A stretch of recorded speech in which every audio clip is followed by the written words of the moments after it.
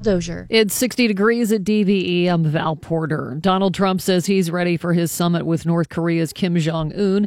While hosting Japanese Prime Minister Shinzo Abe at the White House yesterday, the president took some questions about next week's meeting. I think I'm very well prepared. I don't think I have to prepare very much. It's about attitude. It's about willingness to get things done. But I think I've been preparing for the summit for a long time, as has the other side. I think they've been preparing for a long time also. So this isn't a question of preparation. It's a question of whether or not people want it to happen. And we'll know that very quickly. Trump added he doesn't think the two sides will reach any major agreements in this meeting and that a long-term pact will require additional diplomacy. But he did say if things go well, he might invite Kim to the White House. That summit set for Tuesday in Singapore. The pilot of a homemade plane is lucky to be alive after crashing into a horse pasture in Butler County. That crash happened yesterday morning near Royal Oak Drive in Penn Township. Channel 11 reporting the pilot was trying to get back to the Butler airport after losing power when he crashed. The unidentified pilot just suffered some minor injuries. According to a new study, work stress is more dangerous, even deadly, than we might have thought. Researchers looked at men who were already dealing with heart disease or diabetes or had already suffered a stroke. They found these guys had a staggering 68% higher risk of early death if they were dealing with work stress. In the study, the stress was the worst for demanding jobs where men had little control over their workload. Jobs where guys put in a lot of effort for little reward also ended up creating a lot of stress for them.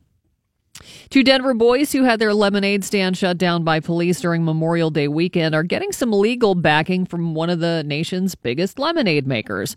Country Time Lemonade launching a new initiative to help any kids who have their stands shut down by police over permit issues.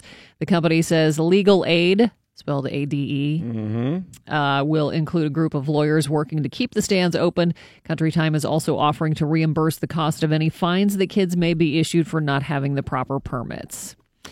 Game over for an Oregon man who got hammered and ripped off a car right in front of police, then told them he thought he was playing a game of Grand Theft Auto. Anthony Clark, maybe not hammered. He was on LSD before he went on his adventure, which started when he jumped into a Toyota Camry that was about to be impounded and ended after a 40-mile chase in which he eluded troopers and eventually crashed into a ditch. The 23-year-old rammed the stolen car through chain link fences and twice drove over those spike strips. Yeah. He did surrender peacefully, though. After the accident, Clark told officers he was hallucinating through the entire event and swore he thought he was at home playing a video game. I mean, in his defense, he probably was. In his world, he was definitely playing Grand Theft Auto.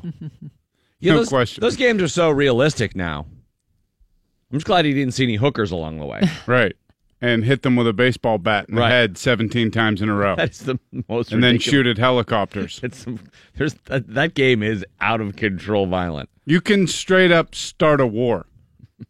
Like, legit start like a gang war or a World War III? like a real war. Like, eventually in that game, if you cause enough mayhem, choppers come up over the horizon with Gatling guns and shoot you down.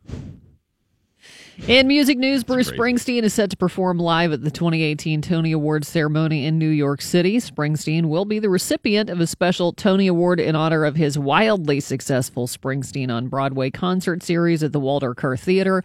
Tony Awards will take place June 6th at Radio City Music Hall and air this Sunday on CBS. ABC's hit American Idol has announced it will embark on a 20-city simultaneous East and West Coast road trip starting in late August. The network has announced its Idol bus tour will kick off a nationwide talent search for Season 2 in Orlando and San Diego on August 25th, before wrapping up September 12th in Little Rock and September 15th in Charleston, West Virginia. I think it's coming here. I think I saw the audition bus is coming here. Yeah. The road trip will allow for in-person auditions for Season 2. Show producers add that hopefuls can also submit audition videos online at AmericanIdol.com or via social media sites like Instagram, Facebook, and Twitter. Your boy Luke Bryan. Isn't he on that one? Yes. I don't know. Judge, yeah. I don't know. Maybe Gabby Barrett should try out again. Just change your name. Can you try? I think you can do it twice in a row if you don't make it very far. Oh, yeah. But I think if you make it to the finals. She was, one of the final three. She's already a star. She doesn't need that crap. Like, she made it to the point where everybody knows who she is. And, once you get in that final, what's the matter? Right. It's prize money at that point. I think her next appearance on the show will probably be whenever she puts out a single, she can go perform it on there. Mm-hmm. Finally, Brendan Fraser is upset that the Hollywood Foreign Press Association is dismissing his report of inappropriate touching as a joke. The Mummy star says the association's ex-president, Philip Burke, touched him back in 2003. He told GQ in February the incident was damage to his state of mind and movie career. Burke says it's a total lie. The association conducted another review of the incident based on new details provided by Fraser. On Wednesday, GQ published a follow-up piece saying the association had determined the touching was meant to be a joke and not a sexual advance. Regardless, the association report said the incident was inappropriate. Looks like we'll have some sunshine today. Temperatures around 80. It is 60 at DVE. It is the DVE Morning Show. Sean Collier will be in a little bit later on this morning reviewing Ocean's 8. Won't You Be My Neighbor, the new documentary centered around Mr. Rogers, Fred Rogers, of course. I can't wait and to also see that. Hotel Artemis, which I don't think has anything to do with Leonard Skinner drummer Artemis Pyle. John Witherspoon, the legendary comic, from the movies Fridays and many others. He'll be in at 8:15. He's at the Improv all weekend long. The Clarks will be performing live this morning. Nice. How about that? Awesome. So looking forward to that. We got a big morning lined up for you. BOC gets you going. On Reddit and BuzzFeed, those lists will emerge. They'll give 19 reasons to visit Pittsburgh. Each includes our penchant for making foods merge, but we're more than just fries on a sandwich. The amazement that steel mills no longer pollute is one observation that ain't quite astute. But there's one misconception I'd like to refute. We're more than just fries on a sandwich. There's more than just bridges, more than our accent, more than just parking chairs, more than cheap rent. We're more than the Steelers, the Pirates, and Pens. We're more than just fries on a sandwich.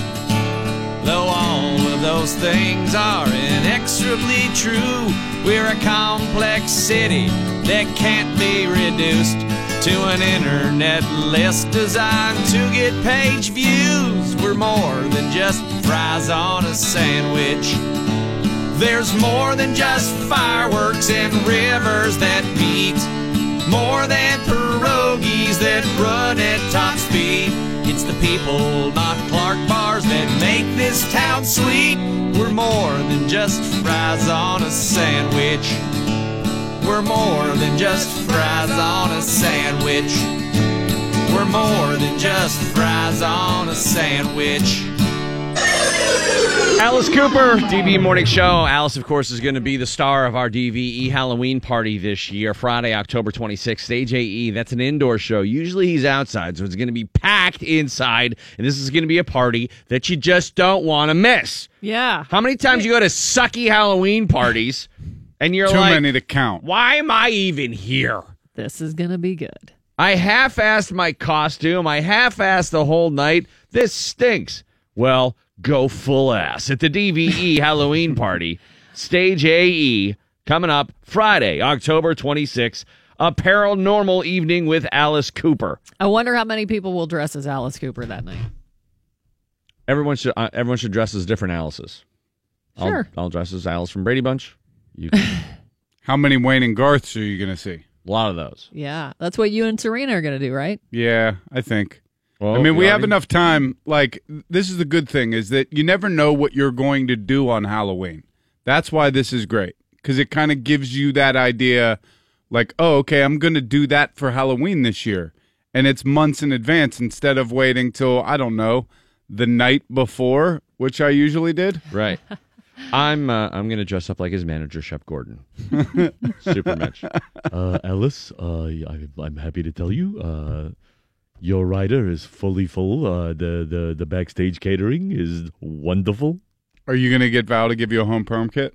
Yeah. Well, he's got like one of those like bald head and then the fro coming out on the side type Like- things. Oh, yeah. Those are the clowns. Yeah, you just have to wear a Hawaiian shirt and just talk about doing acid with Janis Joplin and stuff like that. Have you ever seen that documentary, No. Supermensch? Oh my God, his manager, You would love it, Val. Shep Gordon.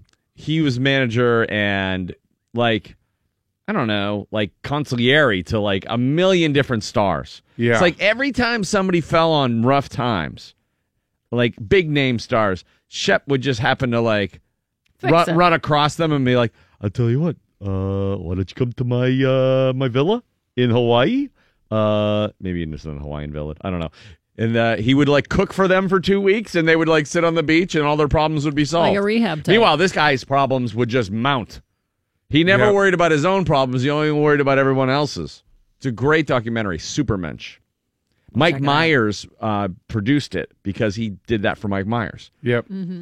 Just big time comedians, musicians. I mean, the guy's connections are endless. And the reason he became friends with Mike Myers is because of Wayne's World, because he had a new song that he wanted in the movie. And it was like what was the last big release he had? It was in that movie. Alice Cooper? Yeah, it was like a new song. Oh. We all I know. don't know what year it yes, was. Yeah. Oh. 94. Poison? And didn't it get cut from the movie? No, it didn't because of Stupid. Shep.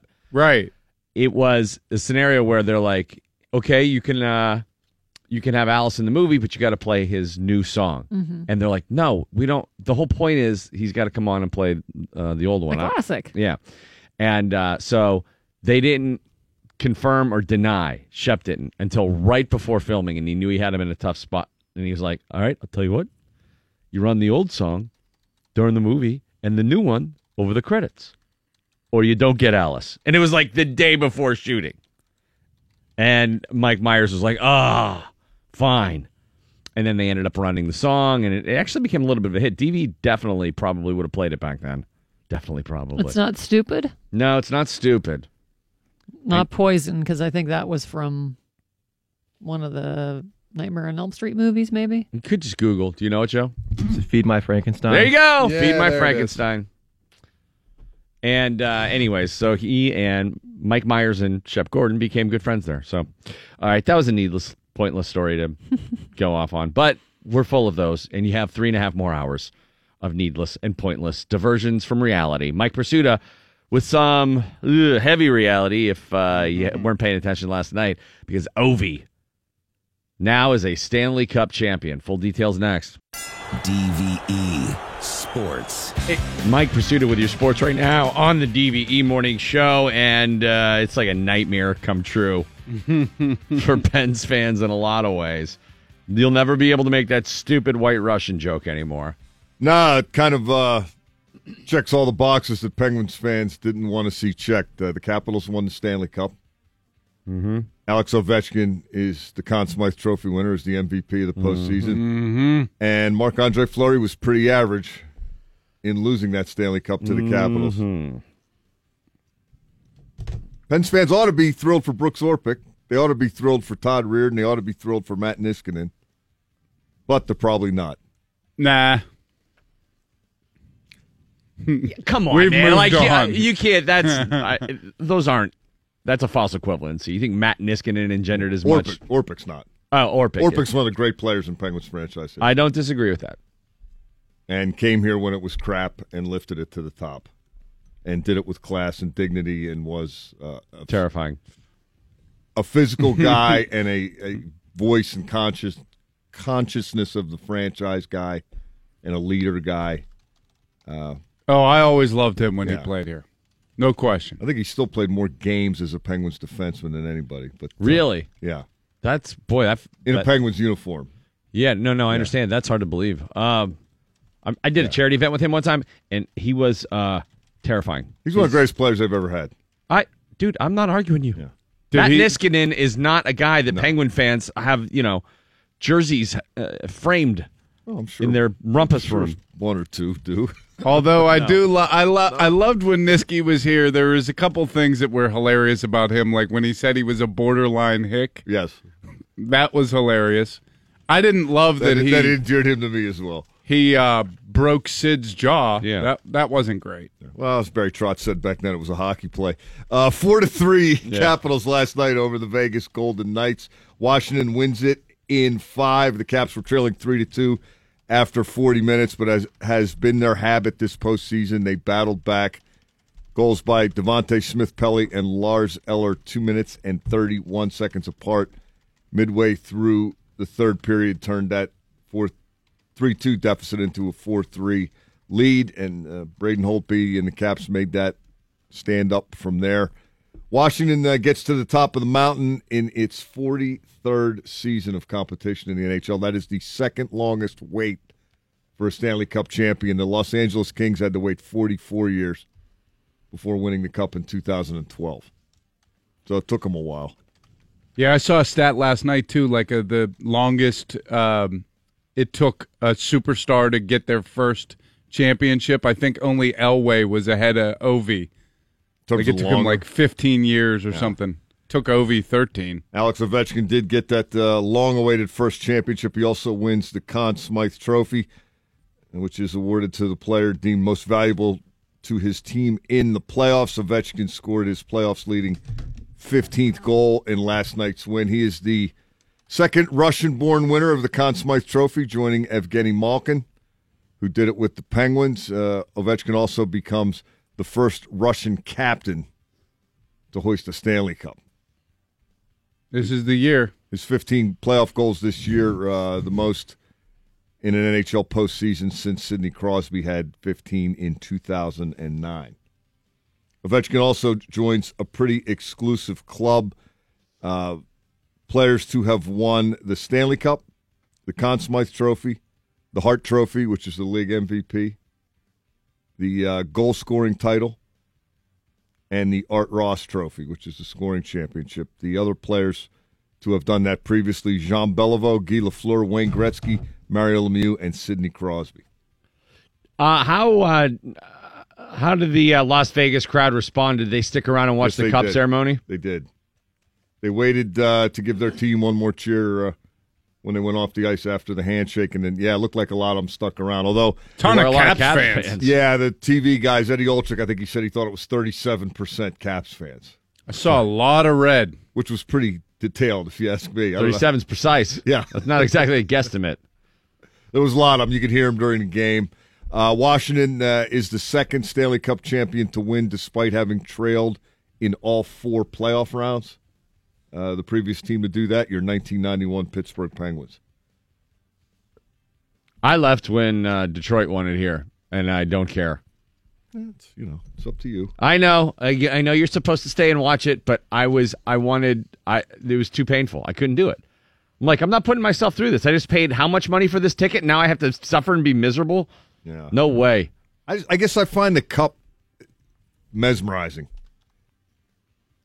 And the NHL does a lot of stuff wrong. There was long stretches in that game last night where there were no rules. It was just, Guys are punching people in the face. Whatever, and that was just considered good, hard competition with the trophy at stake. There's something about that Stanley Cup. I know. It is a unique – everybody's got a trophy, but that one is so far ahead of all the other ones. It's not – it's almost not even worth mentioning the other ones. Well, no, now that the Penguins won as many as they did, and I got to see them hoist it as many times as I have, and I wish a lot easier. I wish I would have studio. stayed and endured that, so I would have been able to claim that I had the integrity to sit there and be a good sports fan, but I didn't, and I couldn't, and I ran out of there. Well, it's easy for Vegas to have integrity. It's their first year. Yeah. Wait, you've been around a block a few times. I don't know how I would have reacted in that situation, to be honest with you. I think if you're a fan of them, they're like, this is house money. Yes. Your deal with the Penguins, when you get that close. And I hated that Red Wings team so much. I hated Babcock. I really couldn't stand there and see it happen on our ice. No, I'm a poor sport. Yeah, especially when we had it. Both of those. Hey, at least you didn't stay and throw full beer cans No, I didn't do that. I did. I just threw them down my throat. Oh. And then when I say full beer cans, I mean they were full of something else. Full of something else. Just out After beer. of Hosa's reach. Could have tied it. Oh, just a bit outside. Never forget that dumb stuff, you know? Yeah. I remember that feeling. I remember running out Happy ending the next of the year. arena like super pissed. Because then you've just invested so much time. That's the one thing that felt nice last night was I turned off the game when Smith Pelly tied it up. I'm like, well, this is going to be too stressful. I'm going to bed. Yep. I got no blood. I don't need to get worked up about a game I actually don't care about. I mean, I do care about it, but, you know. Yeah, you didn't want to see him winning. These are my teams. I don't want to see that team win. The only good result is if the Flower can push it to a game 6.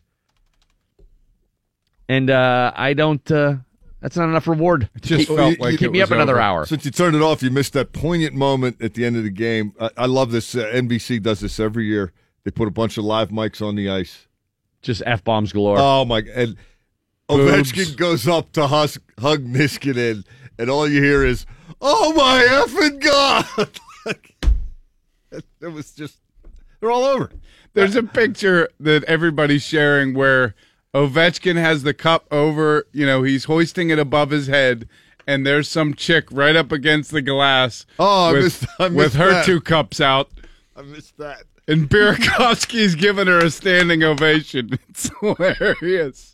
There was also an incredibly emotional interview, believe it or not, Jeremy Roenick and TJ Oshie, and he asked TJ how his parents are going to feel about this. And I don't know if Jeremy Roenick knew this or not, but TJ Oshie's dad has Alzheimer's. And Oshie got really emotional. He said, my dad, I'm paraphrasing here, he said, my dad doesn't remember a whole lot right now, but he's going to remember this forever. And he was welling up. And He was in the building, too, last night. I know you're a big Oshie fan, American. Absolutely. American Olympic hero, even though it was an Olympics where we didn't really do anything. I was just going to say. He had that one shootout, though. Beat the Russians. That qualifies. All right. I'm feeling feelings I've never felt before. Like I wasn't nearly as upset as I thought I'd be that the Eagles won the Super Bowl. Well, that's because of who they beat. Correct. Yeah. But still, well, rooting for Philly, for me, I can't wait for next year because I know the Penguins and the Capitals had a perceived rivalry, and I know the Penguins fans already hated the Capitals. But I was kind of in Damashek's corner on this one where he said, how can you call this? How can you call it a rivalry when you beat them every time? Well, now the Capitals have taken something from the Penguins. They took them out of the postseason, and they took their championship away. Mm-hmm. So now that hate ought to really be boiling, stewing next season. It's stewing right now. Just the way you phrase it's pissing me off. As Doc Emmerich put it last night, training camps will open approximately September 13th. They took something from us. They took your championship, Bill. You had it for 2 years. I'm not happy about it, Mike. They came in and took it. Now they're drinking out of it and doing God knows what else with it. That's all right. I know what we did to it the last 2 years. Yeah, you can have my girlfriend. I'm done with it. Pirates lose again to the Dodgers, 8-7. The Dodgers didn't have a starting pitcher. The rookie who was going to make his first major league start, Dennis Santana, came up with a lat injury just before the game. So L.A. went with 9 relievers and beat the Pirates 8-7. Bucks fall back to 500 at 31 and 31. They are in Chicago this afternoon for the first of 3 against the Cubs. They are in trouble. They are.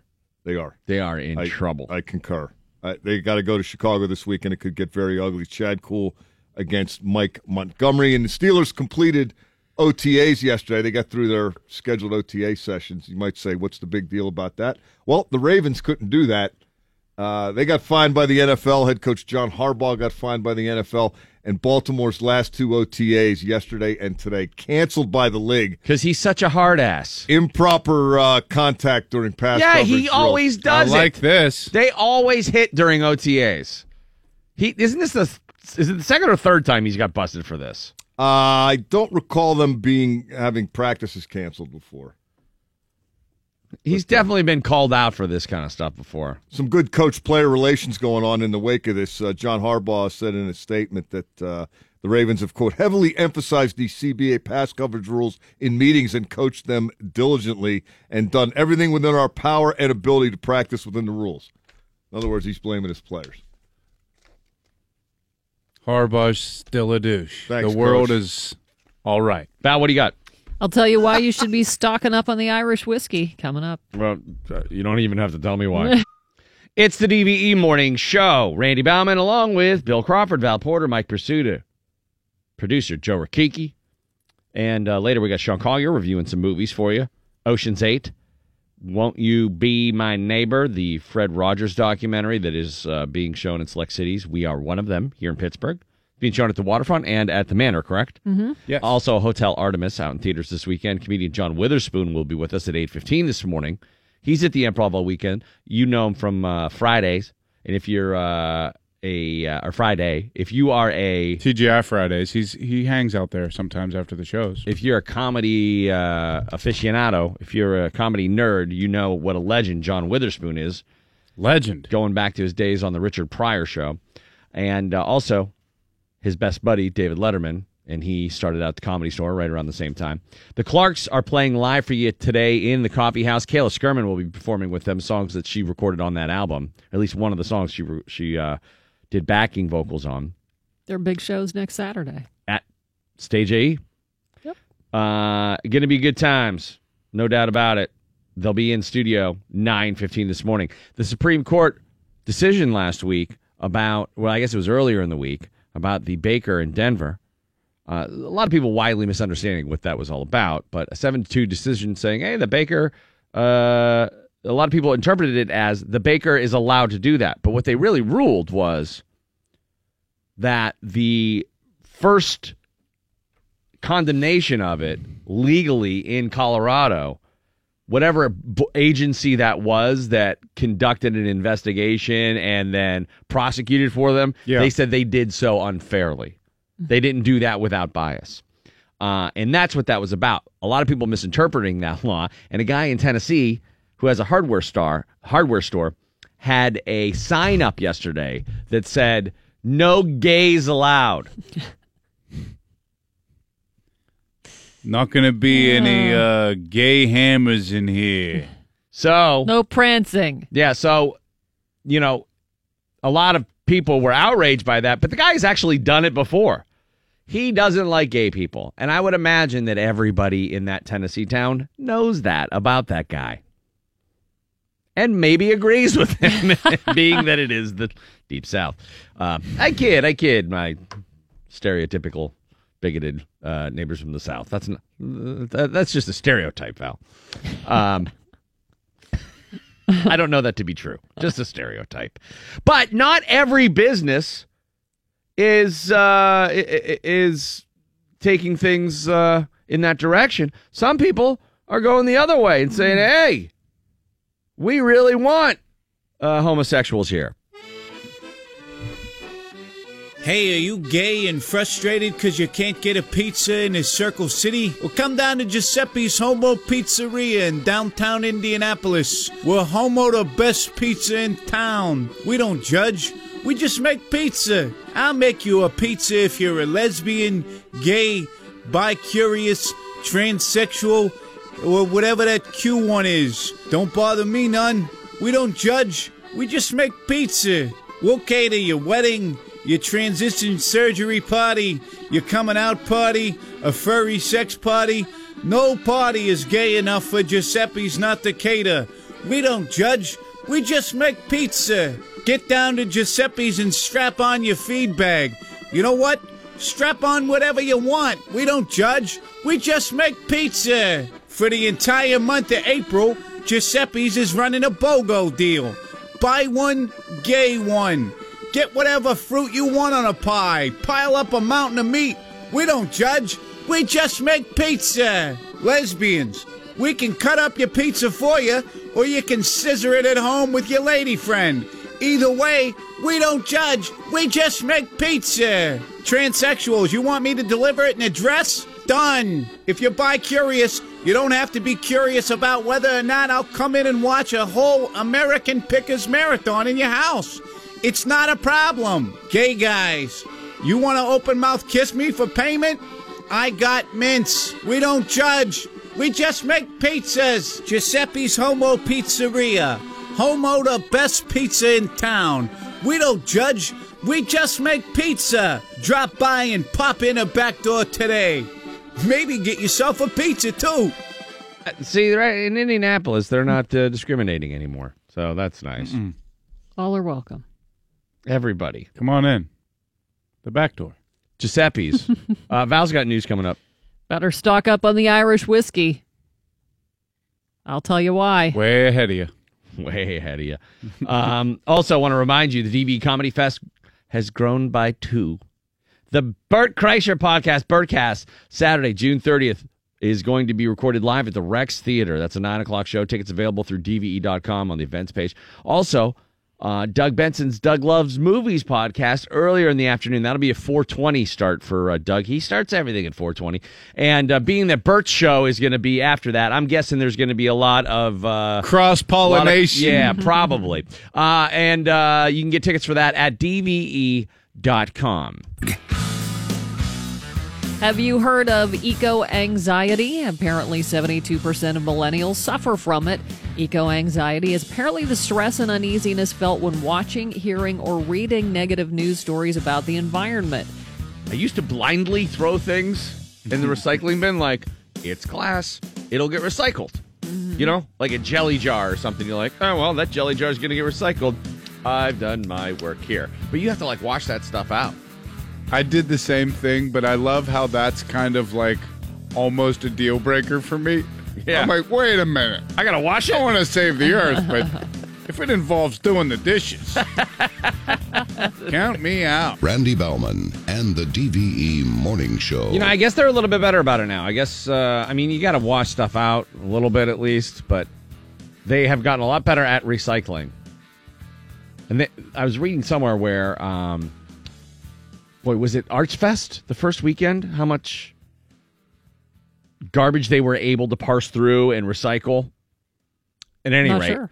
I think that might have been it. Might have been Kenny. I don't know. I was down at Artsfest last night, and they had a arts and crafts station set up for the kids, and it was all recycled material that they were helping the kids make artwork with. They have volunteers standing above the recycling bins so they can tell you where your garbage should go.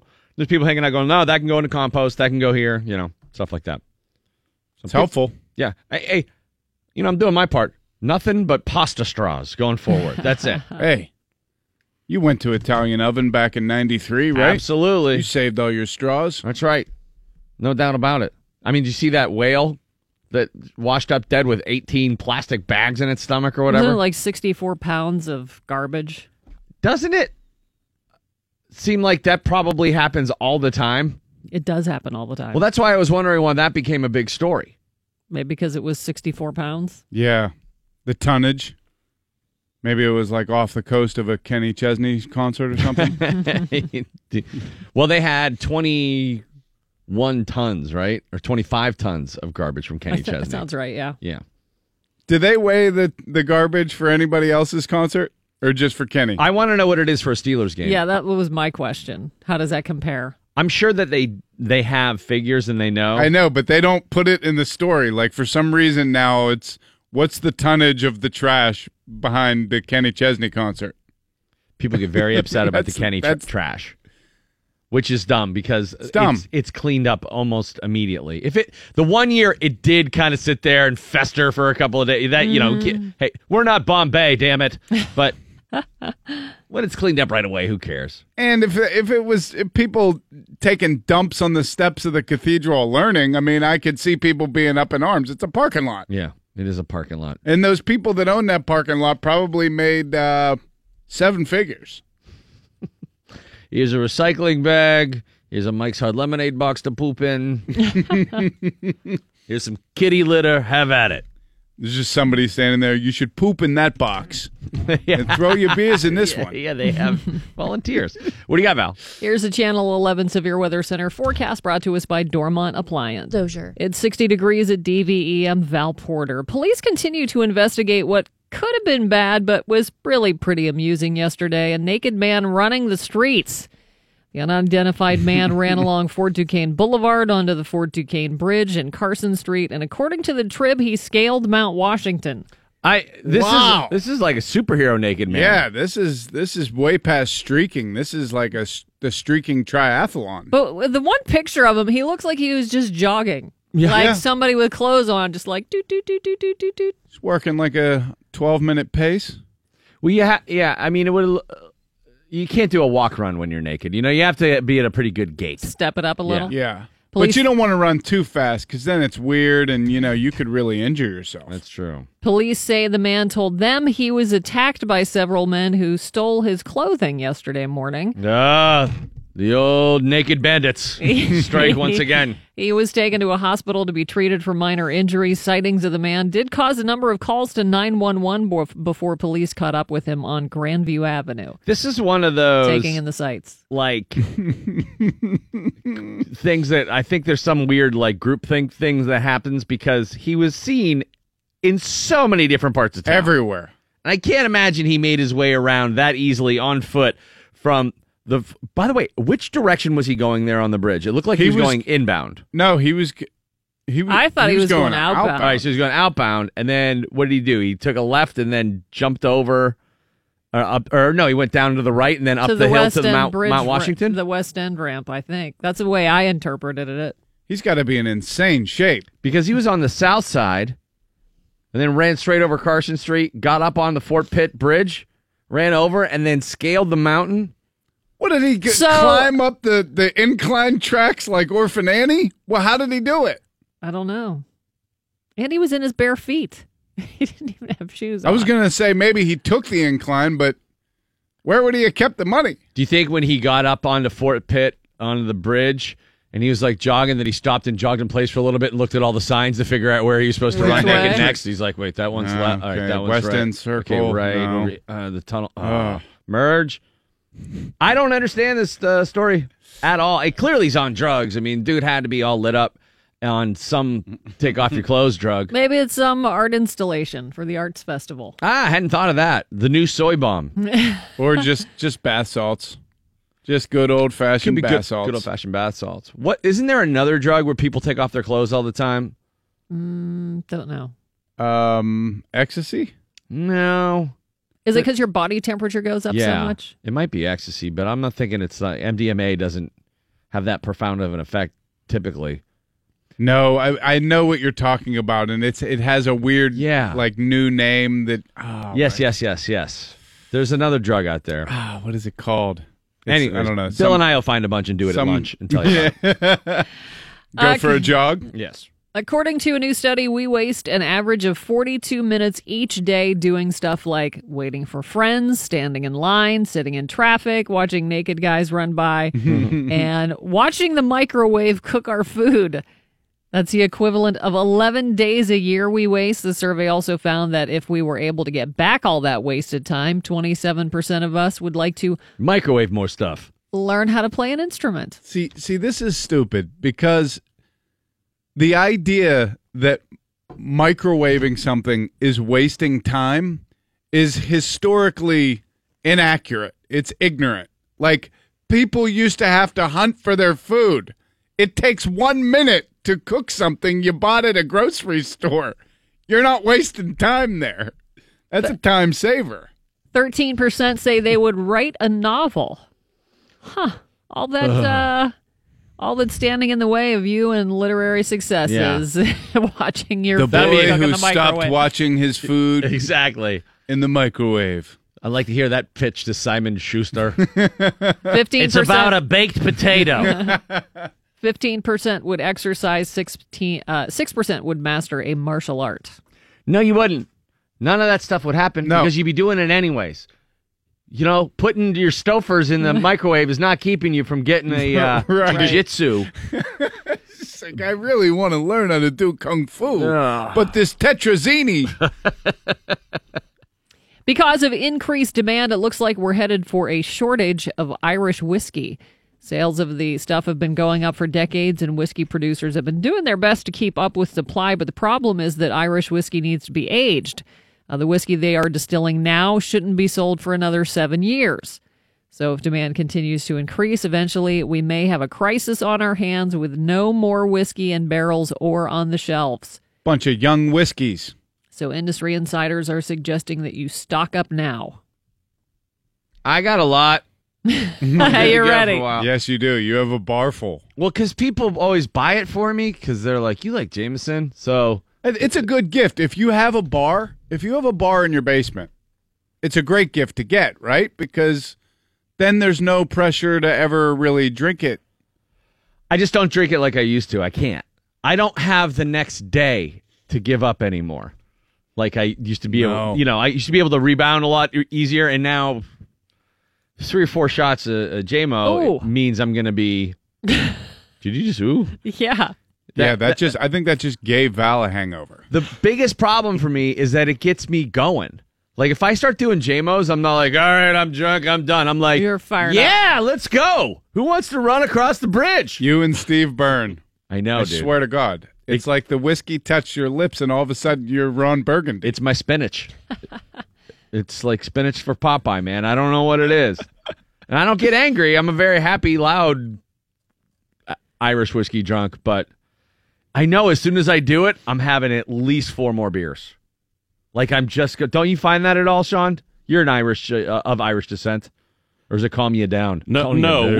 Whiskey is like the fries on the side of the sandwich that is the beer. You know, you're like, I'm having a night full of beer. I'll have a little bit of whiskey too. It doesn't even register, and then you realize that you once knew how to walk, and now you don't anymore. That's the dangerous part when you have the sidecars, right? When you got one sitting on the side that you're just sipping just for the taste. Do a little 1-2. All of a sudden you're 4, 5, 3. That's what me and Bartnick did last time he was in town. I can drink 25 beers in a row. I've seen it. 49 Michelob Ultras. That's right. Yeah. And not feel bad the next day. If I have one whiskey in there, done. For a week. It's a delicate balance. You have to figure out which works best for you. I know people who drink tequila and nothing else, and they're fine. They don't get like hooting and hollering. That's crazy. As soon as I do tequila, I'm on spring break. I can't do that stuff. Yeah. I think Steve McKenna gave me a shot of whiskey once, and it almost came right back up. I was with you. No. Down at, wasn't it the night we were at Alderbar? Matrix? No. Matrix. Was it Rock Jungle? Remember Matrix? Yeah, but I don't remember being there with you and Steve McKenna. I thought you were there with us that night. No. When he was Was on the it bar. Margarita Mamas? What was it? No, it was definitely at Alderbar. Okay. He was the best. I loved that guy. It was like shot. It almost just came right back. Just almost came like right back. I really had Epicac syrup. I really had to choke it down. Oh yeah, This has been Rick Seaback's. Gnarly. This has been Rick Seaback's. Bars we don't mind aren't there anymore. It's fine that's gone. Matrix was a great idea. Come on. By the way, they're building 7 up something different down there. Clubs in one. Matrix is you don't like this bar? Walk 15 feet. There's a whole different vibe. There's another bar you won't like. There were 2 bars like that there. 2, 3 section bars. Yep. Rock Jungle? There was there was the Matrix hat trick. Cluster. Yeah. And then the other one had the country bar in it. Oh yeah. The one which I don't Saddle Ridge. Yeah, and then there were 2 other Margarita Mamas. places. I think Saddle Ridge was post Matrix, if I'm Yes. not. Oh, definitely. Definitely. Yeah. Matrix. And Saddle Ridge was where Rock Jungle used to be, and really it was just Rock Jungle with hay. Yeah. Like they just brought in a couple bales of hay and a wild bull. A real one? You mean a mechanical bull? No, a real one. Oh, okay. They A brought wild in a bull. wild They had one. a wild bull. They got sued. Anyways, And then they brought in a mechanical lots of whiskey consumed down there. So stock up. Yes, it On might. whiskey. Yeah. Mhm. You know Filthy which one? McNasties. Do you remember that? Oh, do I? Are you kidding me? That replaced Rod Woodson's, I believe. It was in that same place. I can't remember if it was right after. That doomed corner spot that, Yeah. that nothing good ever Hooters. came from. Wasn't The Hooters? Pittsburgh- It was Hooters for a little bit. The Pittsburgh Sports Garden, I think, was the very first thing that was in there. That sounds lovely, doesn't it? It sounds like Yes. something you'd Yeah. go to in Munich. It had We're a going to boxing this ring in it. Unsportgarten. Gonna have a very crisp beer and watch a horse race. It'll be great. Yeah. There's live horses in here. For some reason, that area, it always seems to be like, it all sounds like a good idea, and then it never ends up coming to fruition. I don't know why. Well, there's nothing there now, right? No, They're it's just a building parking lot. something. Oh, are they? Are they? Yeah, I drove past it the other day. I must have been going up to Mount Washington or something, but I saw it. To streak. I was streaking up the side of the mountain. I was doing my Peter Parker up the side of Mount Wersch. That's the thing about the guy. I just don't understand his athleticism. The naked guy. The news found every single person that saw him because I saw 65 different accounts. They must have gone out and interviewed everybody. And he was never caught. That's the crazy part, isn't it? Yeah, no, they got him. When? He's in the hospital. Oh. Because for a long time they were like, and they still have not caught this guy. They found him on Grandview It had to Avenue. be 9 hours to get from point A to point Z. How great is it? He's on Mount Washington. They find him on Grandview Avenue. Someone's taking their aunt up there to take a look at the overlook. Just some naked Forrest Gump running by. You're like, sorry. He has to run through some Fast and Furious biker gang that hangs out up there. A lot of prom pictures just Right. with a flesh-colored blur in the background. Whoa. Put a corsage on that, dude. This story out of Forestdale, Alabama, which is a town of about 10,000 people. It happened this week. A woman went into the bank there and handed the manager a bank robbery note with two options. Give her $6,000 from the vault and she would perform a sex favor on him, or don't give her the money and she'd claim sexual assault. Fortunately, the bank manager didn't have to make that choice. Police quickly arrived and arrested her.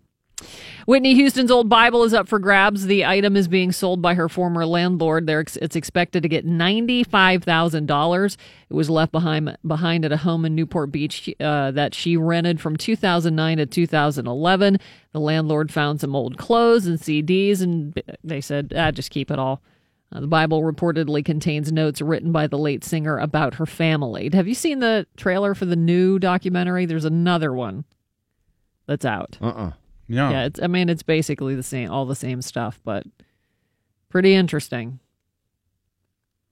about her family and her life and her mom and her best girlfriend who people suspected there was some gay relationship between the two of them, and this woman fighting with Bobby Brown, and that story is not. Didn't somebody use the picture of her bathroom as an album cover? Yeah. Kanye bought it and used it for Pusha T. That's what it was. His album. She, as more comes out about her it wasn't life, the bathroom that she died in. It was her home bathroom. Oh, okay. And it was like a total drug addict's bathroom. Like it's trashed. It looked exactly like mine. There's no way your bathroom looks this bad. If it does, you should burn your house down. No, they didn't have like ashtrays and stuff. Yeah. It was just packed with stuff. Just prescription paraphernalia. bottles, like lining up. And her daughter ends up dying in a similar way. Horrific. It's tragedy. And, the stories of her, the alleged abuse she suffered as a young kid to, like you said, the thing with her girlfriend and that battle. And just her talent. Like that's just one of the saddest parts of it, is that she really squandered her talent that was unrivaled, in my opinion. And they boxed out that woman who was like her only savior. Yeah. They basically were like, hey, she's the one who's talking sense to Whitney. We got to get rid of her. Sad. Dakota Fanning has joined the cast of Quentin Tarantino's Charles Manson drama Once Upon a Time in Hollywood. She'll play Squeaky Fromm, which I think she would be good for that role. She looks exactly like my niece. Dakota Fanning? No, Squeaky Fromm. Finally, Motorhead set to release its official Road Crew beer in the U.S. on June 23rd. Brewed by Kalamazoo's Arcadia Brewing Company, the American IPA will be available initially in the Great Lakes region, with further regional launches scheduled in the near future. Meanwhile, a launch party is set to take place at Arcadia's Brewery Pub and Beer Garden, which features Lemmy's Lounge. And Randy, you said the other day you wanted to talk about all the beers and food things that rock stars have. Like all of the endorsed items, like the Joe Perry hot sauce. There are too many. We could talk for like 2 hours about I know, it. but I wanted to find the funniest I ones. found like one the most list. inconsequential ones. Right. Like the ones like it's- Joe Perry, I understand. But when the bass player from Keel has his own salsa, I Johnny Winter has Screamin' Demon hot sauce. Yeah. think Johnny Winter's allowed to have hot sauce. Does AC/DC have hot sauce? They- Because every single one of their songs sounds like it could be a hot sauce. They have a lot of wines. They have several The wines. title of every AC/DC I mean, song pretty much. could be hot Thunderstruck. They have Highway to Hell. Back in Black. Hell's Bells. they have a beer. They have You shook me all night long. Back in Black Shiraz. Also AC/DC The Wine. Is this the band or the wine? Am I drinking the band? Oh. No. Queen has Killer Queen vodka. Billy Gibbons has Pure Vita tequila. It's I see. The Police Synchronicity This wine. is sort of on brand. I'm surprised the Police. Yeah. Do Hall & Oates have anything? I could not find. They're here Hall & this Oates. weekend, and I want to take them some backstage. Mustache wax? Bob Dylan. No, has, but there is a mustache cartoon about Oates. Tiny Oates' mustache. Yeah. It's just his mustache. Bob Dylan has a premium handcrafted whiskey. Hootie's got his own whiskey. Adam Levine and Sammy Hagar have Santo Mezquila, a combination of mezcal and tequila. Sammy's also got his rum. Yeah, Sammy is loaded from his booze. I don't know how much money he made from the tequila, but $50 it was, million on the sale. Yeah. Just the sale of the business. Right. That's not to say how much he made before that. Right. Dang. Kenny Chesney, Blue Chair Bay rum. Yep. That's what they were selling at the stadium. Yeah. That's why he does those stadium shows. He does. It's welded into his contract. Zach Wilde has several hot sauces. Oh, I would not take any Zach Wilde food products The at all. original Berserker. Sonic Brew, Stronger Than Death, and Shot to Hell. I don't want a hot sauce that says "shot to hell." Berserker. Marilyn- These guys, you know what they should start endorsing? Like whatever pharmaceuticals they've used to like level themselves out and get off drugs. I want to see Zach Wilde's lithium and like Joey Kramer has Rockin' and Roastin' Organic Guatemala Coffee. Ozzy Zoloft. that's a little too foo-foo for Aerosmith. For a rock star, yeah. Michael Anthony has Mad Anthony hot sauce. Yeah. Billy Gibbons also has a hot sauce. Marilyn Manson has his own absinthe. Oh, no way It's would called I. Mansinth. Well, they named it right. I mean, that's fine, but Ugh. Just feels Sean, like. have you ever partook? I know you're a Manson fan. I haven't tried the Mansynth. But listen, if I went out to Star Lake and they were like, "Do you want a $12 Bud Light or do you want some Mansynth?" I'm here. Give me the Mansynth. Vince Neil has a tequila. Of course he does. Dude, you know Vince Neil is like, It's Neela. let's just do donuts. Yeah, it's just too many. Steven Too many Tyler to mistook. name. So like all those guys, I don't have an issue with it. Yeah, But they're- no, that's not what we just wanted to talk What about. if Kenny it, G but had we a could talk cheese all plate? day. Kenny Cheeses. Come on, it's right there. Don't talk like that about Kenny. Oh my God. Iron Maiden has a bunch of beers. Because they're badass. Def Leppard has a pale ale. Iron Maiden. Yeah, see that? Like, somebody was Yeah. posting about that last week. The difference between Def Leppard having a beer and Iron Maiden having a beer. Like, Iron Maiden is like a hilarious tongue-in-cheek, Eddie on the cover type stuff, and Def Leppard is like taking itself a little too serious with their beer. Which I think they sold, or I read that they were going to sell it on tour. So I don't know if they had it at the arena last week or not. My brother had a Def Leppard mirror that he won at a Butler County Fair. Dude, me too. I had a Led Zeppelin and a Def Leppard mirror. Pretty sweet. Awesome. I still have them, and I hot glued a beer tab onto the back of it to hang it. That's how I hung it. That's on the wall. pretty hipster Because of it you. didn't have one. It wasn't hipster. my dad was, It was like, pre-hipster. hot glue a beer tab onto there. And I was like, good idea. That's resourceful. Yeah, things stuck around for a while. I had a Rush one. What was it, a 2112? I had the Rush mirror. Yeah, I had a couple Van Halen ones. You ever fill your pants with, like, rocks and go on the Guess Your Weight thing at Darien Lake? Or No. Oh, yeah, man. That's how you won the mirrors. Val didn't know where that question was going. You ever fill your pants With a with rock? You ever fill your pants with rocks and just sit there for a long time? And eat Joey Kramer's hot sauce? Forecast today looks like some sunshine, temperatures around 80, rain moving in tomorrow. It's 60 at DVE. Sean Collier will have some movie reviews for you. Pittsburgh Magazine's own Sean Collier will review Ocean's 8, the new female reboot. Yes. Also, Won't You Be My Neighbor, the brand new Fred Rogers documentary. I cry every time I see that trailer. What would happen if I didn't like it? I just have to go home. Come over this board. Yeah, I know. The naked guy would run into the studio, put you on his shoulders, and run you across the bridge, hurl you into the river. Hotel Artemis, also another movie. That's the Jodie Foster Hospital for Criminals movie, right? So, her first on-screen appearance in 5 years is a weird action movie. Legendary comic John Witherspoon, 8:15, and the Clarks live in studio this morning at 9:15 with special guest Kayla Skerman. She's going to be singing with them. She's featured on their brand new album, which is awesome. I really dig this album. Their big show at Stage AE is next Saturday. You can get your tickets for that right now. Ticketmaster and the Stage AE box. DVE Sports. Well, introducing this sports segment with some terribly sad news that is breaking. CNN has confirmed Anthony Bourdain has died at the age of 61. And they have confirmed the cause of death was suicide. He was filming an episode of his television show in Paris. He was in France, and his close friend is it Eric Ripert, the French chef, found Bourdain unresponsive in his hotel room Friday morning. CNN has confirmed.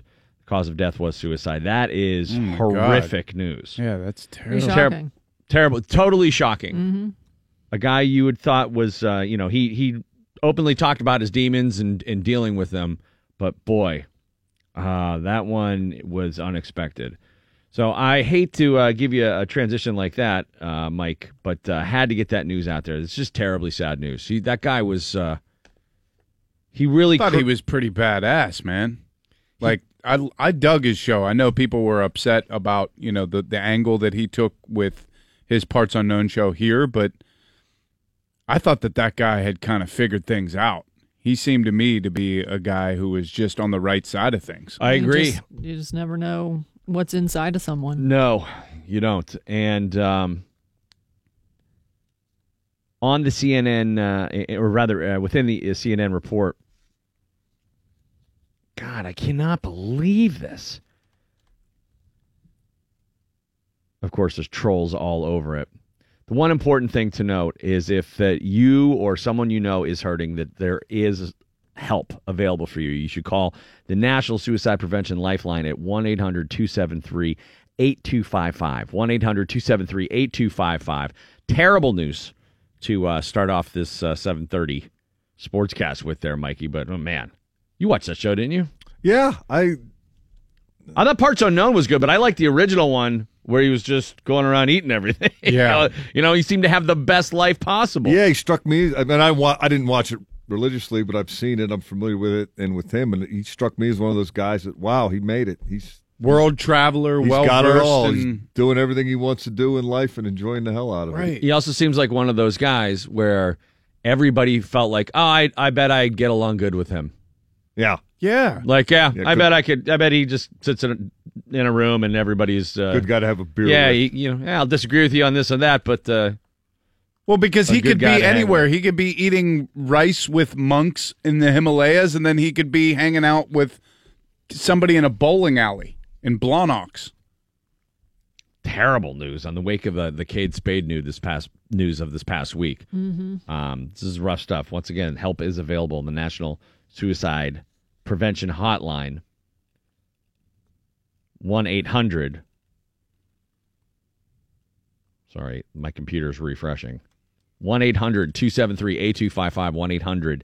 1-800-273-8255. And surely you'll be hearing more about that as the week moves forward. All right, Mike, sorry to give you such a bummer to start out on.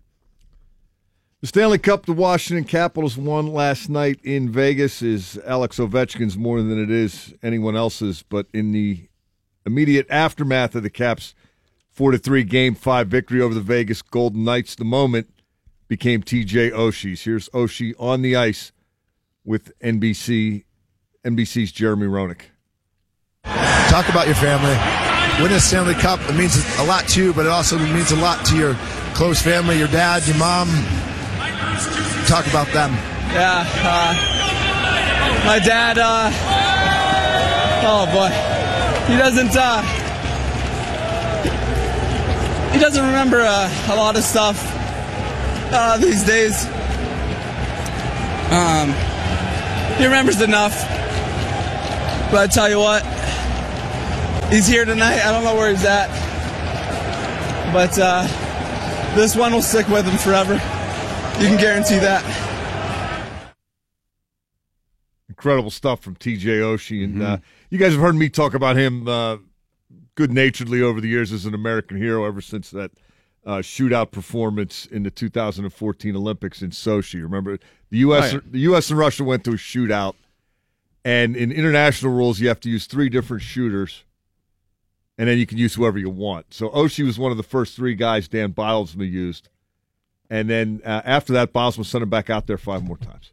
And he ended up scoring 4 goals on 6 attempts in what became a 3-2 victory over Sergei Bobrovsky and Russia.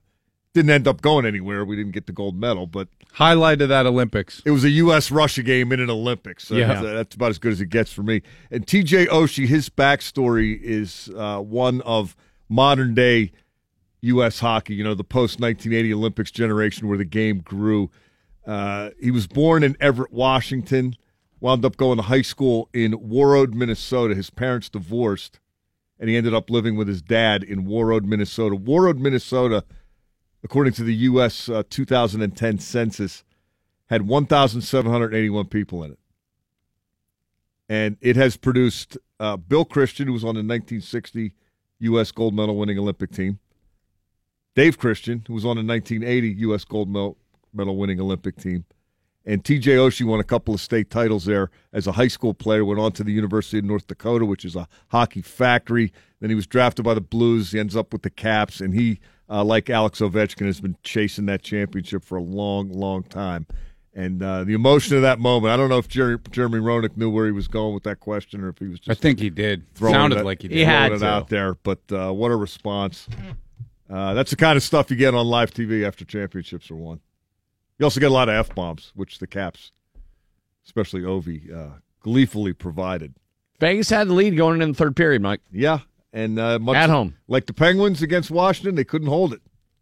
And the Caps did it the hard way. They trailed in every series. They were down 2-0 to the Blue Jackets, 1-0 to the Pens, 3-2 to the Lightning, and 1-0 to the Golden Knights, and none of that mattered.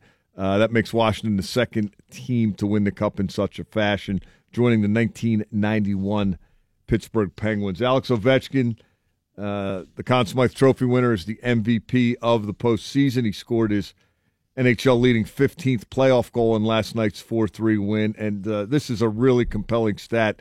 If you're wondering what Alex Ovechkin's legacy is going to be now that he has won the Cup, he becomes the 6th player all-time to win the Stanley Cup, the Conn Smythe Trophy, the Hart Trophy, the goal-scoring title, which now is known as the Rocket Richard Trophy, but hasn't always been, and the Art Ross Trophy. The other guys to do that are Jean Beliveau, Guy Lafleur, Wayne Gretzky, Mario Lemieux, and Sidney Crosby. So that is a rarefied air. Hell of a six-pack right there. He was elite in this run, no doubt about it. And even last night, you know, he scored that power play goal. He took a penalty, but he did it diving to try to catch up to William Karlsson on what looked like a real good scoring chance for the Knights. He drew a penalty right after Vegas scored to tie the game, driving the puck to the net, which set up his power play goal. He hit everything that moved. I've never seen Alex Ovechkin play better. He's always been able to score goals. There are times in his career when he's been out of control, running around, doing stupid stuff. There are times when he just hasn't been as engaged as he's needed to be. And there are times like last year where the scoring touch kind of eluded him, relatively speaking. But he put it back together this year. What a season. And hats off to the Caps. They waited 43 years. Only the Los Angeles Kings, who needed 44 years to win their first cup, had to wait longer for Cup number 1. Look, Mike, he was well deserving of the Conn Smythe, but I don't think they get there and win it without Holtby and what he did. No, How about Smith Pelly? I agree. In the final. Smith Pelly got another one last night. A diving. While he was getting tripped. Yeah, it's crazy. It was his 7th playoff goal in 24 games. He scored 7 in 75 regular season games. Didn't he have 3 in a row in the final? Games in a row, yeah. Mr. Postseason. Didn't do that all year either. That was a fun series. It was fun playoffs. And as Doc pointed out last night, mid-September is when everybody's going to go to camp. Penn's Cap stuff's going to get really fun now. And that Vegas hangover is going to be tough. Do you think the league will schedule it so the Pens are the Caps home opener next year? Well, if they have a sense of humor, they will. For the Cup, for the banner raising? Oh, dear Lord. I think the Caps might request that. Can we get Reeves back just for that game? Ted Leonsis won't block the tickets from Pittsburgh. Hey, come on down. Oh, no, he will. He won't. He wouldn't want that. No. They'd drown out that entire ceremony. He's probably just a tad bit disappointed because there are reports that had there been a Game 6 Sunday, that was going to be the most expensive face value ticket price in NHL history. Did you see how many people were celebrating and watching last night outside of the arena? Yeah. Oh, yeah. And I think they had about 15,000 or so, give or take, in the arena. Yeah. The Stanley Cup does that. It is amazing. It is amazing. And, we've been so lucky here.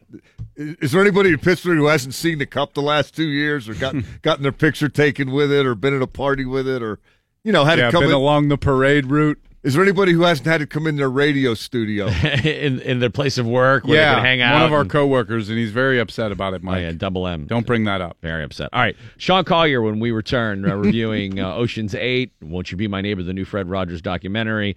And we got the Clarks in studio performing live in the 9 o'clock. I used the word horrific a lot this week. It seemed to be appropriately apt too many times. Yeah. I don't know. That Anthony Bourdain news is just so shocking. And I didn't have any sort of special affection for him outside of I admired what he did. I watched the show intermittently. I never read the book, or he probably has 3 or 4 of them. Yeah. But I just I liked who he was. I liked what he me too. stood for, and I admired his career path. I mean, it seemed to be that he just kind of made it up himself.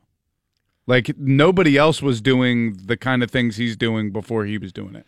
Well, I know a prominent, I think he was a chef or possibly a bartender from Miami that started some big bars and movements in the restaurant industry, died earlier this week as well. And so a big blow to that industry to have 2 big time titans have lost their lives this week. The fact that he killed himself, too, because you would think he's a guy of such strong character, right, and that he came out of addiction and was better for it. It's tough to have to. It feels like a defeat. It does. Because a lot of people looked at him as having the absolute dream career. Yeah. He's going to the coolest parts of the world, eating the best food, drinking the best wine, taking in all of the different cultures. That seems pretty awesome. How can that not be a great life? It just shows. And that's what shakes you. Yeah. Depression does not discriminate. Mental health is something that we need to continue to destigmatize. You can't earn your way out of it. Just don't have any. You mentioned destigmatization, and don't have any notion that there's anything wrong or secret about getting help. I mean, don't for a second. And I know that's less and less all the time, particularly with people my age and younger. But I've been in therapy since I was 16, and I'm on anti-anxiety medication, and I don't regard any of that as something I don't want to talk about or I don't want to admit, because I think that keeps people away. The idea that there's something wrong with them if they have to ask for help, that it's a failure of some kind. Don't think that for a second. We all need that. We all need to, make sure that we're getting by all right. There's nothing different than going for a checkup at the doctor. So Bill and I have talked about it before. I am so happy that I have that at my disposal. There are times when I need to go a lot, and thankfully, things have been good for a while. I haven't had to check in, and I'm on antidepressants, and Serena and I have been to couples therapy, and it's good to go to talk to somebody. Yes, and it's an important step towards complete health, and to try and stigmatize it as something that is out of the norm. It's not. It's like you said, it's like any other aspect of your health, and it needs to be treated that way. It just sucks we have to be talking about this right now, given the week that we had. So often, too. And people are talking about, the copycat effect and how suicides inspire other suicides. And we saw it with, Robin Williams and Kate Spade's suicide earlier this week had a profound effect on a lot of people. Yeah. But what do you do? Do you not talk about it? Do you not use it? You can talk about the number of people that, suicides went up 15% in the wake of Robin Williams' death. Well, how many people's lives were saved because of mental health awareness being raised during that same period? I don't know. You can't quantify it in any way. But you have to use it as an opportunity to talk about destigmatization and the importance of talking to somebody. Like that John Hodgman book I was telling you about, like he had such a funny take on when he started therapy in college, when he was like, there was one of those free therapy services through his college where it was people who were studying to be therapists, and you go like you would at Supercuts when somebody's like studying to cut hair, you get a cheap haircut. But your hair can grow back quickly. I think it would be a little bit more dangerous to go talk to a shrink who didn't know what they were doing. Yeah.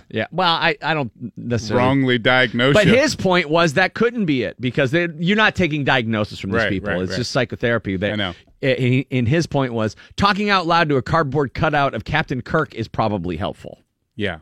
It's saying Talking these things to out anybody. loud. It's contextualizing them. Well, a lot of people out there think that the way that they feel is solely based on their situation. And if anything, they should glean from these tragedies is that it doesn't matter how much money you have. It doesn't matter how great of a career you have. I mean, or what your life looks like to other people. Look at Kate Spade. Look at these two people, Anthony Bourdain and Kate Spade. Like they had accomplished so much. They had endless amounts of money, and it wasn't enough. Like you got to do the work on yourself. You got to get help.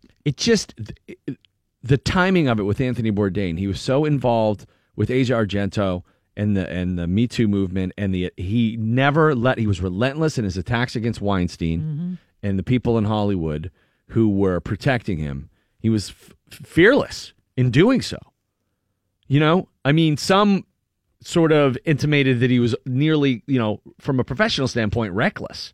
Like, wow, you're really, scorch earth in this one. And he had no fear, was really trying to take down all of these huge figures who were guilty of being a part of the cover-up as it pertained to Weinstein. And, he's been very outspoken about what he sees as sort of the trend towards fascism across the globe and reminding people the importance of staying aware of the signs that things are changing, not for the better, not just in the people who don't like what's happening here, but around the world. Bad stuff's happening all over the place, and it's easy to not pay attention to it. He seemed to be like a bit of an empath in that way, that he took it all on. Yeah. And, my only advice to anybody out there who's listening who might be struggling is you just got to be as proactive as possible. Serena and I used to fight constantly. So we used to fight, and I used to go down this laundry list of things that I have to do. I say, I'm on Zoloft. I have to run. I take cold showers. And she'd say, what are you trying to do? Are you trying to show off? And I say, no, I'm trying to tell you how many things I have to do to keep the scaries away, to keep the voices in my head down to a dull roar.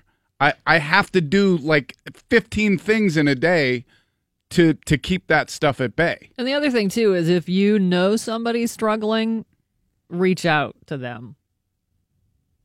Yeah. Yeah. And that can be a difficult process as well.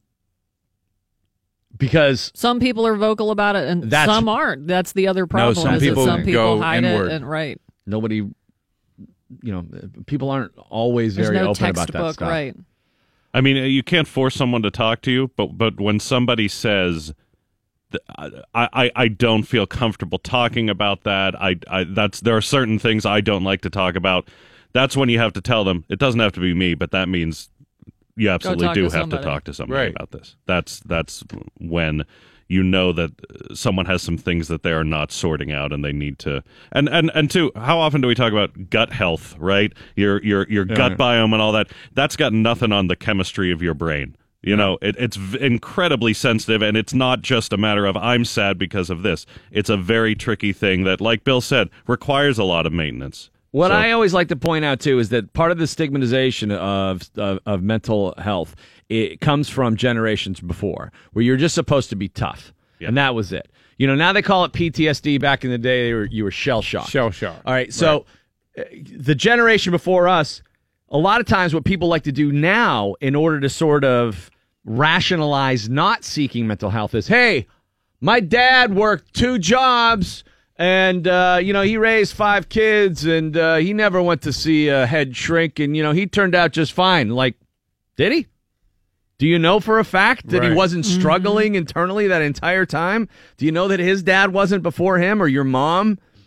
Like, a lot of people, the Thoreau quote of, leading lives of quiet desperation is completely true. A lot of people are struggling, and you don't have to. Mm-hmm. There's help out there. So I don't know why this set us off this morning or why it seems to be setting everyone off. If social media is any indication, this is really blowing everybody away. That Anthony Bourdain killed himself. It's a total shock. But he's it's a total shock. I'm just trying to come to terms with why it is a fact. Like, I don't know why I feel the way I do about a guy I don't know. Well, I'm sure it's because he seemed like such a tough together guy. Yeah. And he seemed like a bit of a renegade in terms of, like, he wasn't like just one of these industry made people that are, trying to present this fake life. Like, he was tatted up. He would do really bizarre stuff. Like, he would go to these, roller derby parlors and hang out and talk to people and just mix it up with everybody. The other thing is the news is so terrible every day, all day. And, we always say, like, it's our job to be, like, we have to be, ensconced in news, though. But all day, we got to find silly out of all of that. But we're marinating in awfulness. We're taking a big news bath all day long. But, nobody's immune from that. Everybody is now exposed to terrible news around the clock. Horrific images being broadcast nonstop. And so something like this where you're like, I don't know, you think maybe you can just count on one guy being like a soldier in the fight for good.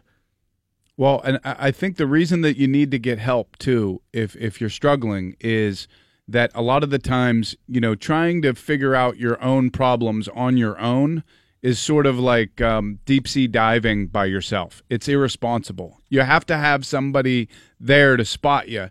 And a lot of these therapists can sort of point out your, where you're having the blockage and where your problems are coming from and trace them back to something. And when you do that, everyone goes, oh, my God, if I do that, then it's going to be even worse. But actually, it diminishes it because then all of a sudden you shine a light on it and you go, wait a minute, that seems silly that I've been carrying that around all this time for that. All right, we are way over. We got to take a commercial break, and we're going to be joined by John Witherspoon when we come back, and it'll be funny, and we'll do a 180 here. Yeah, I didn't want to make my okay Ocean's 8 jokes right then. Got to get back around to them later. Hey, that was Sandra. Yeah, it was a heist movie, guys. The very funny John Witherspoon. We'll just change gears. That's all. Also, we have Pittsburgh's own The Clarks performing live for you in the Point Park University Permanis DVE Coffee House a little bit later on this morning, and looking forward to hearing from those guys, man. Their new record is fantastic. So that's all coming up for you. And Randy, you said the other day you wanted to talk about all the beers and food things that rock stars have. Like all of the endorsed items, like the Joe Perry hot sauce. There are too many.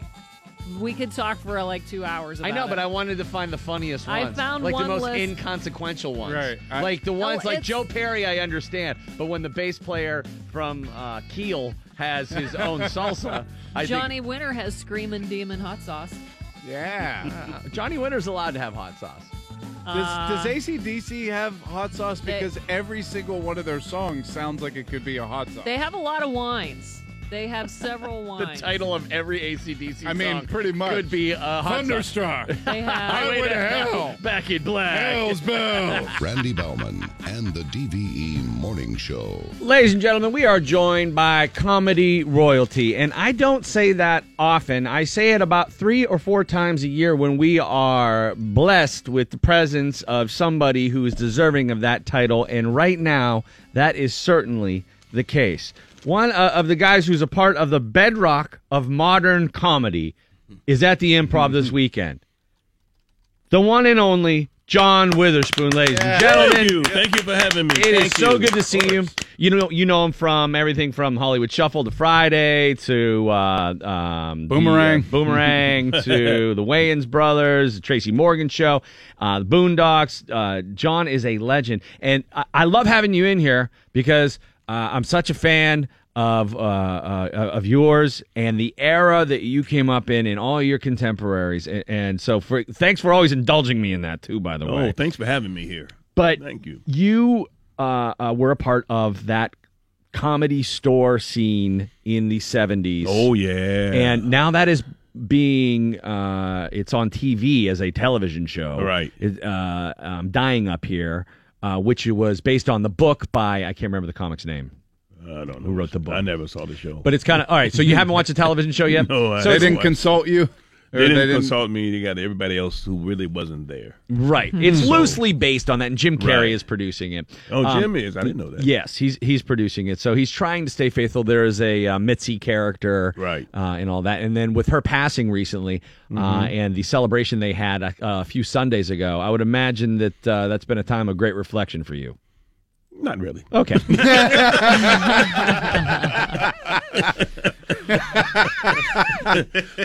I've been gone for 25 years. That didn't make you think of the I started with Mitzi, so I knew all about that. I know all about it. I was there. Mitzi just got the store from her husband, and through the courts, and she made a lot of money, and that's it for me. That's it. When was the last time you performed there? Oh my God, 20-some years ago. Really? Yeah. Never went back. I went by there, and Richard Pryor was working in a wheelchair because he was sick then, and I went there to check him out one night. And that was it. Oh wow. That was when Richard was still alive. Yeah, you were on. And I went there to check him out one night. What kind of material was he doing at that point? Things about what he can't stories? do. He's telling a story of what he can't do now. And he's in a wheelchair. Right.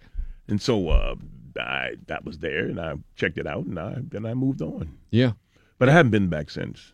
But you formed some friendships that have lasted a long, long time there with David Letterman. I saw Dave about 2 weeks ago. We were at, all the old guys got together and had lunch. had dinner. So that's Tom Dreesen. Tom Dreesen. Who else was it? Tim Thomerson. Man, he was hilarious. He was a good actor too. Yes, he did about 150 movies. Man, that's incredible. Yeah, he did a lot of movies. So we were all in this little era. Of course, Tom doing all the talking. Yeah, he tells Frank Sinatra stories. Then at the beginning of the dinner he'll tell the story, and then at the end of the dinner he tell the same story. Opener and closer. Yeah, and I rode with him because he lived by my house, and he told me the story again on the way home. Man, Tom, I've heard this before. Please, the hat trick. Let me out, Tom. Let me out here, right here. I'll get out here. I'll walk to my house. Did you get on Letterman's case about his beard?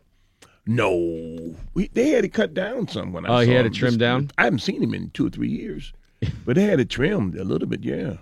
Look like he did it because it's all lopsided. You worked with Tracy Morgan, and what was your impression of working with Tracy? Because the few times Tracy's been in here, he's absolutely nuts. I mean, he just seems like he's spinning constantly. Well, I worked with him on a Tracy Morgan show, and I was supposed to be on this show, the last OG, yes, original gangster. Mm-hmm. But I had a contract with Black Jesus, so I couldn't break my contracts, and they didn't want to take second position, which means if I'm working on Black Jesus, Black Jesus had to get the first position, they have to get the second position, so they didn't want to take position, they didn't want to take it. But he's a talented man, but everybody's. I don't know. He's from Brooklyn. I guess people in Brooklyn talk a lot. I just sit there and work on my lines. That's all I did when I was on the show. But I didn't like the producers on the show and the writers on his show. I told them, I said, this is not funny that you guys are writing. This is not funny. Let me add my twist, and let's make it funny. They said, oh, Mr. Witherspoon, please, we want you to stick with the script, sir. You sign up to stick with the script. I said, okay, I'm getting all this money. I stick with the script. I'm not going to change one line. Do you think that they really thought it was funny, or they're more like this current state of insecurity that they can't? If you write the lines, then why do I have a job? Actually, I think it's both. Mm-hmm. They knew it wasn't funny. I don't know. I don't think they were sabotaging the show, but we didn't do but 18 shows. That was Carsey Warner, which they did great shows. Yeah, they're big time in Hollywood. And but they didn't want me to change the lines. I said, this is not funny. So who in your experience has been the best in terms of allowing your input? Like what? Oh, all the people that I work with now. Q, Ice Cube's going to give me the script to the last Friday coming up. So that'll be the fourth? Oh, that's fourth awesome. one, yeah. He's going to give me the script, and I can just do what I want with my part. See, that's smart. Good. That's smart. How much of the original movie were ad-libs on your part? Oh, my God. We ad-libbed a lot on that movie. Yeah. You look at the outtakes of the stuff that didn't get into the movie. Really? There's some funny stuff that we just created as we were going along. So, but I ad-libbed. Oh, my God. I did a movie with Eddie Murphy called Vampire in Brooklyn. Oh, yeah. I think the whole thing was ad-libbed. Really? Yes. Wes Craven was the director. He said, Witherspoon, why don't you read the script? It's funny. I don't want to read the script. Give me this situation. I'll do my own thing. He said, here's a couple of scripts. Just go through them. That's funny. Are you still doing Blackish? Is that a recurring character? That, I don't know. I did it a couple of times in 1 year. And they wanted me to come back as a regular. But I had a contract with Black Jesus on the Cartoon Network, so I lost 2 jobs. Man, that one's... So I didn't sign a contract again with Black Jesus because they take too long to shoot it. Yeah. For an Adult Swim show. Yeah, but it's live action. It's not a cartoon. Yeah. And then Charlie Murphy died, and then they had to go back and rewrite the scripts. That was kind of confusing over there, so I just didn't sign anymore. Do you think Eddie could ever get back and do stand-up? Oh, yeah, Eddie. Oh, yeah. You don't think it would be the expectations would be too great? Well, all he had to do is he was going to go on the road with Charlie, and really do some stand up. Yeah, they were planning on going on the road or something. Man. Then Charlie died, but Eddie all he had to do is go out there and hang around for a while, and go up there and try some stuff, and then it'll come back to him. It'd be hard for him to do open mics, don't you think? Like, it would be kind of tough. Go up there and workshops. Eddie Murphy going to do open mic. I would think that would be good for him to go, like when he was going to go with Charlie, and Charlie go with some clubs, and then he'll go up and do a real guest 15 minutes, something like that. That would be easy for him. I'd heard that he and Richard butted heads a little bit on Harlem Nights, maybe over billing or something like that. I know he was definitely, he felt like he was strongly influenced by Richard Pryor and counts him as like the reason he got into comedy. How did Richard view Eddie, do you think, towards the end? I don't think they had any animosity between each other. They were making too much money to be worrying about being mad at someone. Yeah. That's something else. If you're mad at somebody, everybody making $15 million a year, somebody's crazy. Who do you think was the better stand-up? Oh, Richard Pryor was Because Eddie didn't do it that much. He only did 5-6 years or something. Yeah, but I was with Eddie. I mean, Richard Pryor was he was doing it when I got in town. I got there set 1974, and Eddie and I opened for Richard Pryor at the Comedy Store. Missy gave me that job to open for him, and that was exciting because he would sell out the room. It was when they said Richard Pryor was in the Comedy Store last night. Next night, people wrapped around the block. Yeah. So that was a full audience every night. Every night. Was Paul Mooney working with him a lot at that time? Like, how did he... As a writer. Yeah, how did he come up with his material? He's sitting in the back while Richard was on stage. No, but I mean, yeah, so like Richard, like, it wasn't like I don't picture him to like get up at 10 o'clock, have some coffee, and start writing. Well, Richard would have his own stuff, but Richard was smart. See, some comics there, like they go on stage, they would put a CD out, then they go put another CD out in 2 weeks. But Richard Pryor it's an album back then. He put an album out, then he would go to the Comedy Store and work for, when he wanted to do another style, he'd go to the Comedy Store and work for 8 months straight on his next album. Wow. He would actually he would be there. Sunday night, he would be there. Well, a lot of comics won't do that today. So who do you think right now is doing like the best work as a comedian? Who do you see? I don't see anyone. You just don't follow anything? No. I'm too old for all that now. You're 76? Yeah, but I don't care about nobody else. Man, you look great. I love it. I'm trying to collect my money and hide it. I put it under the carpet. You don't trust the banks? I'm just joking. I have an accountant and all that stuff. But I still have some money under the bank, under the carpet. Yeah. And under my pillow. Well, a lot of people don't trust it, you know? It's all digital. I trust them, yeah. But I still have money. That money. I just have to have some money around. Do you see? Because I very rarely keep cash on me now. I like not even like $10 or $20 because it's so easy to just have the card and just Oh yeah, but I never have it in my pocket. Right. As soon as I go in the house, I go straight to it and count it. John Witherspoon's at the Improv all weekend long. 412-462-5233, and you can get your tickets at improv.com. What's the difference between when you're performing on stage or in front of the camera? You can be more freer on stage. You can make mistakes and cover them up. Nobody ever know. But if you're on a camera and you make a mistake, and cut, hold on, Witherspoon, you didn't walk over there to pick up the cup when you delivered that line. Yeah. So you got to go back and do it again. They don't mind. They got so much tape. Well, what do you do during the downtime? Because I know there's a lot of sitting around when you're doing television shows. When I'm on the set? Yeah. Oh, nothing. It's boring. Oh, my God. Read a book? No, I don't read books. I just go in my room and work on the script because I want to make sure I have the lines. I don't have to go through them again and have to have a long scene. You got to shoot it over again. That's why I'd rather have it one take and let's get out of here. So what are you working on anything coming up besides the new one that Ice Cube's doing? We, like I said, I didn't cancel. I just didn't sign a contract with Black Jesus. So now I'm open for other shows, other TV shows. That thing had you wound up tight, man. Had me sitting around for a year. Oh. Passing up gigs. You know, anytime you're at that point, and it wasn't paying that much money anyway. So I had money. I got money under my blanket. I got money under my carpet. I got money under my... I ain't got to sit around and wait for Black Jesus to give me that little chump change. I got money hidden. If I die, there's going to be a lot of money found in my house. Where did you get this work ethic from? Because, you know, a lot of people would think, oh, man, you got your money. You got the money in the carpet. You got the money in the wall.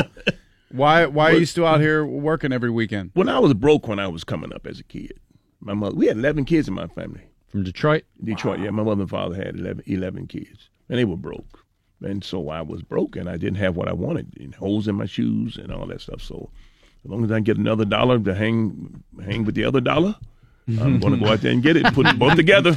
Well, show up this weekend to see John and kick a few dollars his way. The Improv, 412-462-5233. Buy tickets to see him at improv.com or call the box office and get them there. Hey, I hope you have a great weekend in Pittsburgh. Thank you. It's always a pleasure to see you, man. Always a pleasure being here. Always appreciate your time hanging out with us. Thank you so much. John Witherspoon, he's a comedy legend, and you should go see him this weekend at the Improv, improv.com. DVE Sports. Mike Pursuta has your sports right now on the DVE Morning Show, and unfortunately for Penguins fans, things did not fall the way most of us would have liked them to in the Stanley Cup Final. Yeah, I guess you could say that, although it was in doubt for a long time last night. Game 5 of the Stanley Cup Final was tied at 3 with less than 8 minutes remaining in regulation, and then a puck got behind Vegas goaltender Marc-Andre Fleury, and the Caps center Lars Eller got behind Vegas goaltender Marc-Andre Fleury, and then Eller blasted the puck into the empty net behind Marc-Andre Fleury, and all of a sudden it was 4-3 Caps, and the countdown to the championship had begun. Here's Eddie Olczyk on NBC last night analyzing what turned out to be the Stanley Cup winning goal. That one there, Doc, he's got to absorb. It wasn't a hard shot from Conley, but somehow it found its way through his legs. Yeah, that was Eller's 7th of the postseason at 12:23. The third, Washington able to close it out. From there, the Caps win their first championship. The star-crossed Capitals, who have become infamous over the years for blowing series leads and winning President's trophies, but not Stanley Cups, and never really doing anything of significance, achieved the ultimate goal last night. It was almost too much for Caps winger TJ Oshie to deal with given his circumstances. Here's Oshie on the ice with NBC's Jeremy Roenick. Talk about your family. Winning a Stanley Cup, it means a lot to you, but it also means a lot to your close family, your dad, your mom. Talk about them. Yeah, my dad, oh boy, he doesn't remember a lot of stuff these days.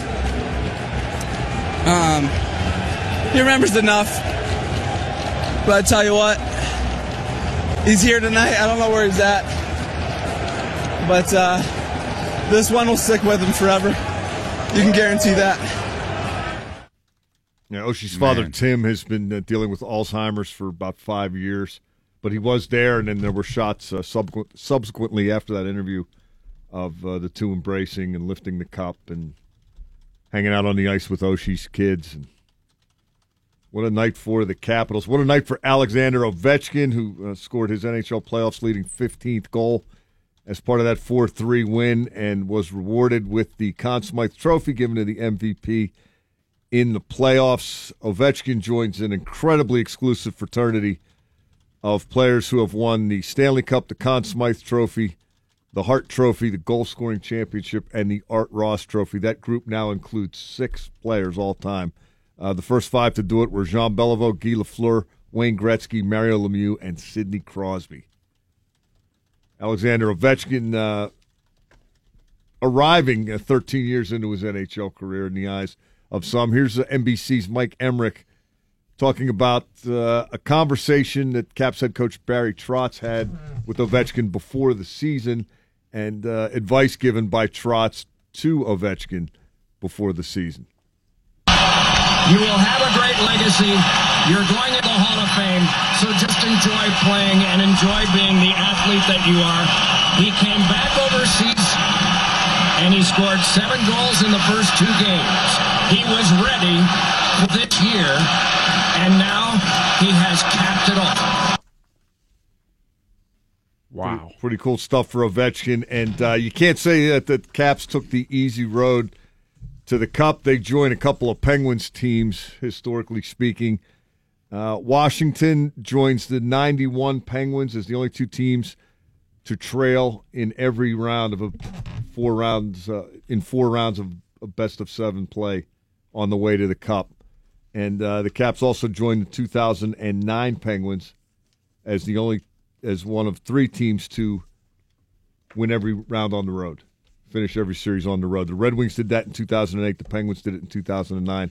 And now the Caps did it last night. Ovi, also your first Russian captain to win the Stanley Cup championship. Good deal. Good for Ovi.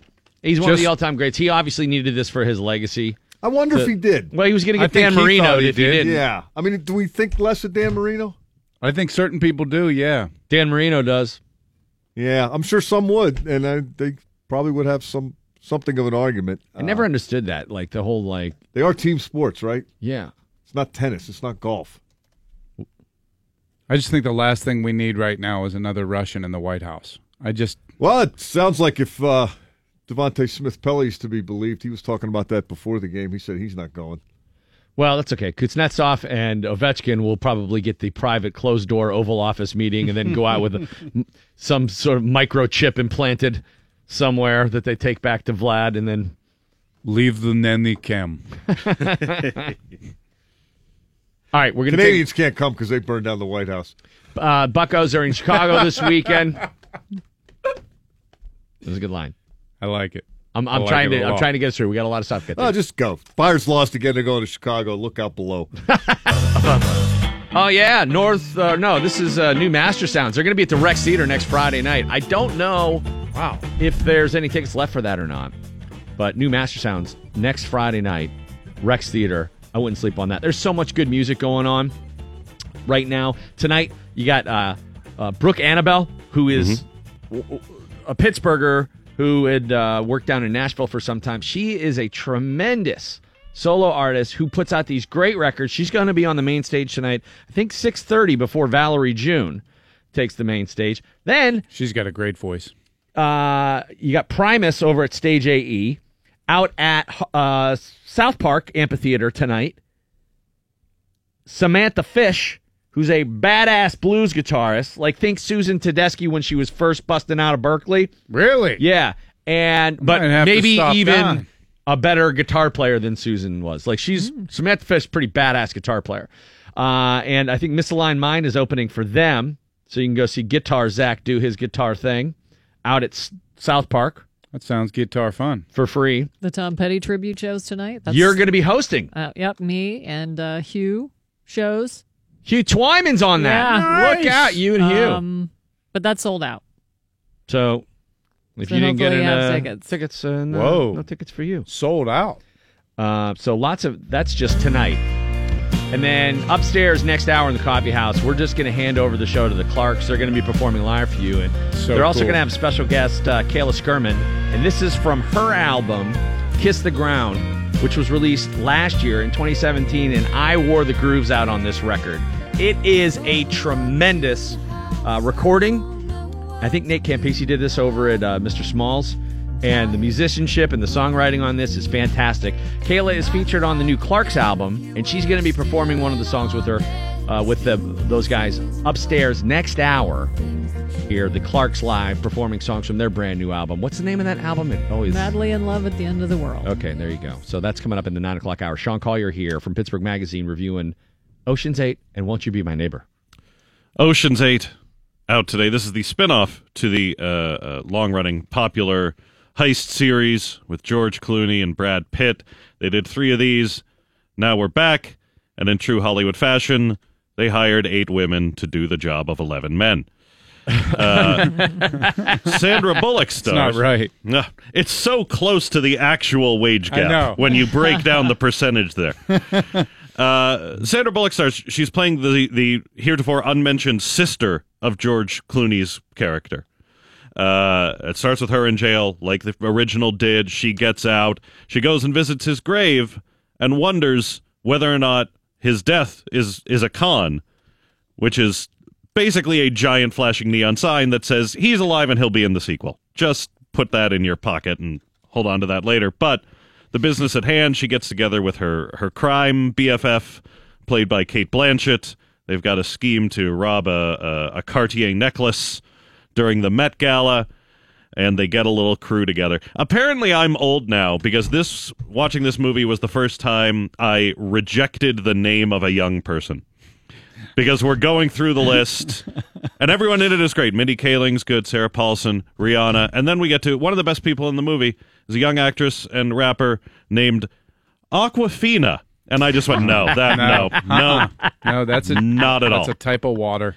I believe it could be Aquafina. I don't know. It's AWKWAFINA, and I just sat there going, no, I do not accept that is a name that we're going to ask her sister Dasani. Yeah, Sean, you were born old, so that's you have true. to remember that. That's true. And she was great. Aquafina gave a great performance, as did Rihanna. They were both a little underused, if anything.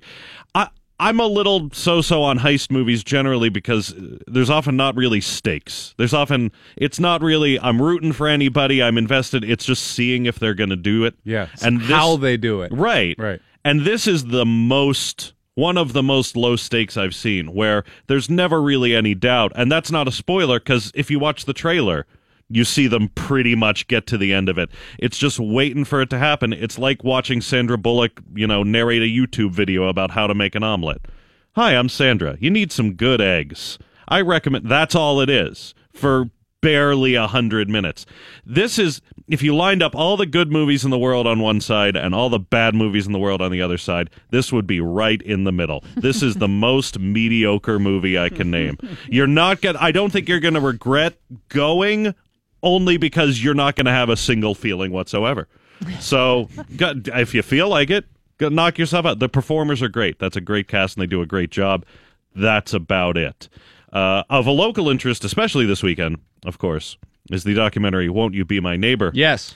Fred Rogers documentary made by Morgan Neville, who is the guy who did 20 Feet from Stardom, the awesome nice backup singer documentary that won the Oscar a few years ago. Again, if I didn't like this movie, I would not tell you. That would be like just going on the radio and saying, I don't like America, when I was anywhere in America. That would not be a safe thing to do. So you're just going to have to take my word for it that it is very, very good. It's not, what it isn't is like, let's try to explain Fred Rogers. There's little glimpses of interesting details about his past and his mindset, but more than that, it's about his philosophy. It's about the ideas that he wanted to get across and how he wanted to get them across and why he thought it was important to teach children these things. And what a beautiful reminder in 2018, especially, of that kind of kindness and gentleness and those lessons. I saw this a couple of weeks ago. And one morning I saw the Pope documentary, and the next morning I saw the Mr. Rogers documentary. And the Pope documentary, I went, he's okay. He's all right. This guy's all right. The Mr. Rogers documentary, I was like, this is the new Jesus. This is the guy that should be leading us. This is the text that we should follow. Pope Floats? What was the name of that? Pope Floats. Pope on a rope. Is it limited run? Pope-a-dope. I mean, I know it's only 2 theaters, but is it just for a limited time? I think it'll be around for a few weeks. Okay. I think it's going to stick around, especially there's not a lot going on next week either. So you are going to see Won't You Be My Neighbor in theaters for a little while. Again, this weekend at the Manor and at AMC Waterfront. And all of the locals, Mr. McFeely's in there and a lot of the co-stars, his wife, his family, all talking about Fred. And you see a lot of footage from the earliest days of the show. From the thing that blew my mind was they didn't really know that it was a hit because it was so early in the history of television. They had ratings, but they didn't really know how to measure whether it was connecting with children. And finally, he did an appearance outside of Pittsburgh. He did an appearance in Boston, and there were people lined up for blocks, just kids that wanted to see him. That's awesome. That's how PBS realized, I think this guy's saying something that kids like to hear. Do you think someone like him would ever go over right now? Yeah. Really? I do, yeah. I think we need that message now. I think we definitely need it. I just think people would be suspicious of someone like that in this day and age. Oh, yeah. You mean the cynicism of everyone, yeah. I agree with the cynicism part. I think, look, Burr talked about it when he was in town at the Benedum about being skeptical of Mr. Rogers and his, whether that was authentic. But there is not a story about and then he didn't tip me and, he pushed a lady over on his way out of the restaurant. Like every story is like, he profoundly changed my life in that 5-minute encounter. I said earlier this morning, I cry every time I watch the trailer. Oh, you'll need a hanky in the theater then, just beginning to end. Could I? Hotel Artemis is good. I liked it. To connect it back, now that you mentioned that, the thing that hit me the most in the Mr. Rogers documentary was a little bit about his wife found journal entries, basically, where he expressed doubts in his own abilities, in his ability to write and his ability to make TV shows. And thinking, Jesus, if Mr. Rogers can have a moment of uncertainty, then we're really all okay. If that guy can go, am I doing all right? You really can't get on yourself, can you? No. Yeah. It's a beautiful thing and a thing. And everybody Hotel should Artemis see. in 15 seconds is... Hotel Artemis is a crazy cast. Jodie Foster, Dave Bautista, Jeff Goldblum, Jenny Slate, Charlie Day, Sterling K. Brown. They cast this by drawing names out of a hat, and it's a bad movie that I loved. It's one of those. I don't think it was any good. I loved the whole thing. Just a silly sci-fi action movie, near future. She's running a hotel hospital for criminals, and it's just a dumb, fun action movie with plausible. a dynamic, crazy cast. That was a good time. But go see Mr. Rogers if you see one thing, obviously. All right, the Clarks coming up next hour, performing live in the Coffee House. We're going to have Val's news and then basically give it over to them. What do you have, Val? Oh, gosh. What are we going to talk about? Oh, it's National Best Friend Day, so we're going to talk about best friends and stats about our friends. What? I got to call Kenny G. Dozier. It's 64 degrees at DVE. The news is brought to us by the new PPG Science Pavilion at Carnegie Science Center, built to inspire. Chef and writer Anthony Bourdain is dead at the age of 61. CNN confirmed the death of the Emmy-winning Parts Unknown host this morning, saying Bourdain had committed suicide. He was in France at the time of his death, working on an upcoming episode of the CNN series. His body was apparently found by a friend and fellow chef inside his hotel room. He leaves behind an 11-year-old daughter. Horrifically sad, and we mentioned it all morning long. There's help available. Should not be stigmatized. I don't know. I'm at a loss for this one. Mm-hmm. Yeah, me too. The Allegheny County Parks Department opening pools for the summer. Boyce Park Wave Pool, North Park Swimming Pool, South Park and Settlers Cabin Wave Pools opened last weekend, but they will now be open to the public 11:30 a.m. to 7:30 daily for a small fee. And if it's rainy and they don't open by 2, it's going to be closed all day. So summer has begun. I used to love this time of year, man. Yep. We went to the Boyce Park wave pool out in Monroeville all growing up, and then we found out about Settlers Cabin, and that's the one with the high dive. Mm-hmm. And then we never went anywhere else other than that. That was just the most fun. And you go up and try to I remember one time I just ran off the top, which you're definitely not allowed to do. And they go, did you dive off the first level? And I'm like, yeah. And they're like, did you dive off the second level? Uh-huh. And they're like, what are you doing? I'm like, I'm running. And they're like, no, you can't. As we move on, a woman recovering from non-life-threatening injuries after she was gored by a bison at Yellowstone National Park. She didn't die? She did not die. Park officials said yesterday Kim Hancock of Santa Rosa, California, was within about 10 yards of the bull bison when the animal charged her, which I would say 10 yards is probably a little too close. Way too close. She suffered just a hip injury. She was released from a hospital yesterday. Rangers strong hips do recommend, it's not just us, Rangers recommend visitors stay at least 75 feet away from most wild animals in Yellowstone. This attack, the second bison-related injury at Yellowstone this year. People are such morons. They're going to start putting the animals in cars. That way they'll know. They won't get out of them. This has to be a selfie gone wrong, right? Has to be. There was a crowd probably of people trying to get selfies. Yeah. She was one of a crowd of people. This family one of my buddies that I grew up with, their family took me to Yellowstone Park with them one year, and we went snowmobiling through there, and it was absolutely amazing, breathtaking. And the mom actually crashed her snowmobile because a moose was within 20 feet of us, and it was the biggest thing anyone of us had ever seen. They are gigantic. So I can't even imagine being 10 yards from a bison. But that's the thing, is that it's a national park. Like, these animals They're are wild all animals. over the place. And there's not really like a fenced off trail that you're walking on. Yeah, it's not a zoo. It's all wide open. I've always wanted to see a moose.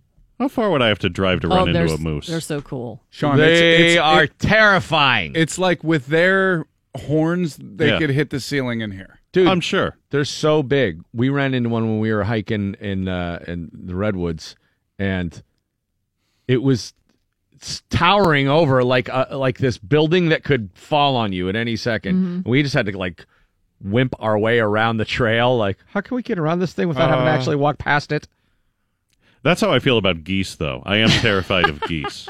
They'll come after you. I run on by work, and I was going down this path. There was nowhere to go. It was like a hill on one side and a wall on the other side. And I round a corner, and I just see there's geese on the trail, to the right of the trail, to the left of the trail. And I think maybe if I kind of weave in and out, and then they turn to me and put their heads down and just start screaming and charging.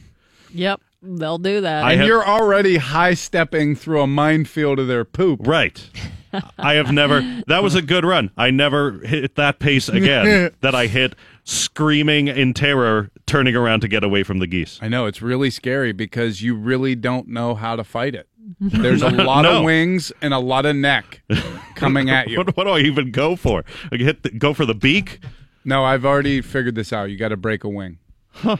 You got to mix it up and break a wing, because once you break a wing, it's over. And the way you do it is you do it like that crocodile in the Joe Rogan video, where you just grab it and then just roll over 3 times. Just rip that thing right off. Today is National Best Friends Day. Tell your best friend. Kenny, thank you for the friendship you throw my way. 46% of people say they have one best friend. 39% have more than one. And it is hard to make a best friend once you're adult. Only 11% of people say they met their best friend after they were done with school. Is your spouse your best friend? Yeah, probably, yeah. Has to be. I mean, I have two best girlfriends. Yeah, I guess. I disagree with that. What? That Bill's best friends with his wife? I'm best friends with Bill's spouse. Sean? No, I was in a long relationship where I was like, yes, my partner is my best friend, and now I have best friends who are not my girlfriend, and I'm way, way happier because there should. I think there should be a line there. State. Yeah, I think that there's certain ways you are around your friends and certain ways you are around your partner, and that's not a bad thing. See, I think me and Serena are definitely best friends because we can't stand each other. And, that's like every best friend I've ever had. Yeah. 24%. All my good friends are nonstop waiting for any moment to point out a vulnerability, a weakness, a faux pas, a screw up. That is the piñata they are just sitting around waiting to whack at.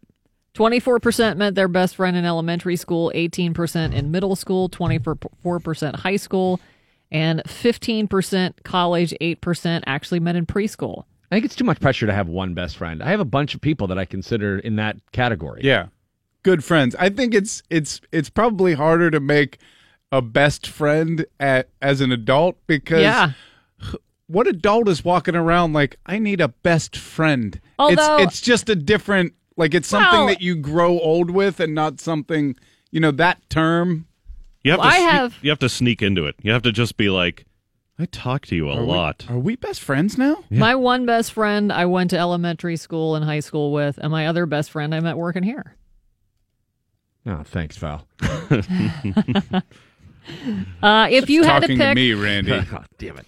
If you had to pick which family member is your best friend, 43%. Only 43% said their significant other. 19% said their dog.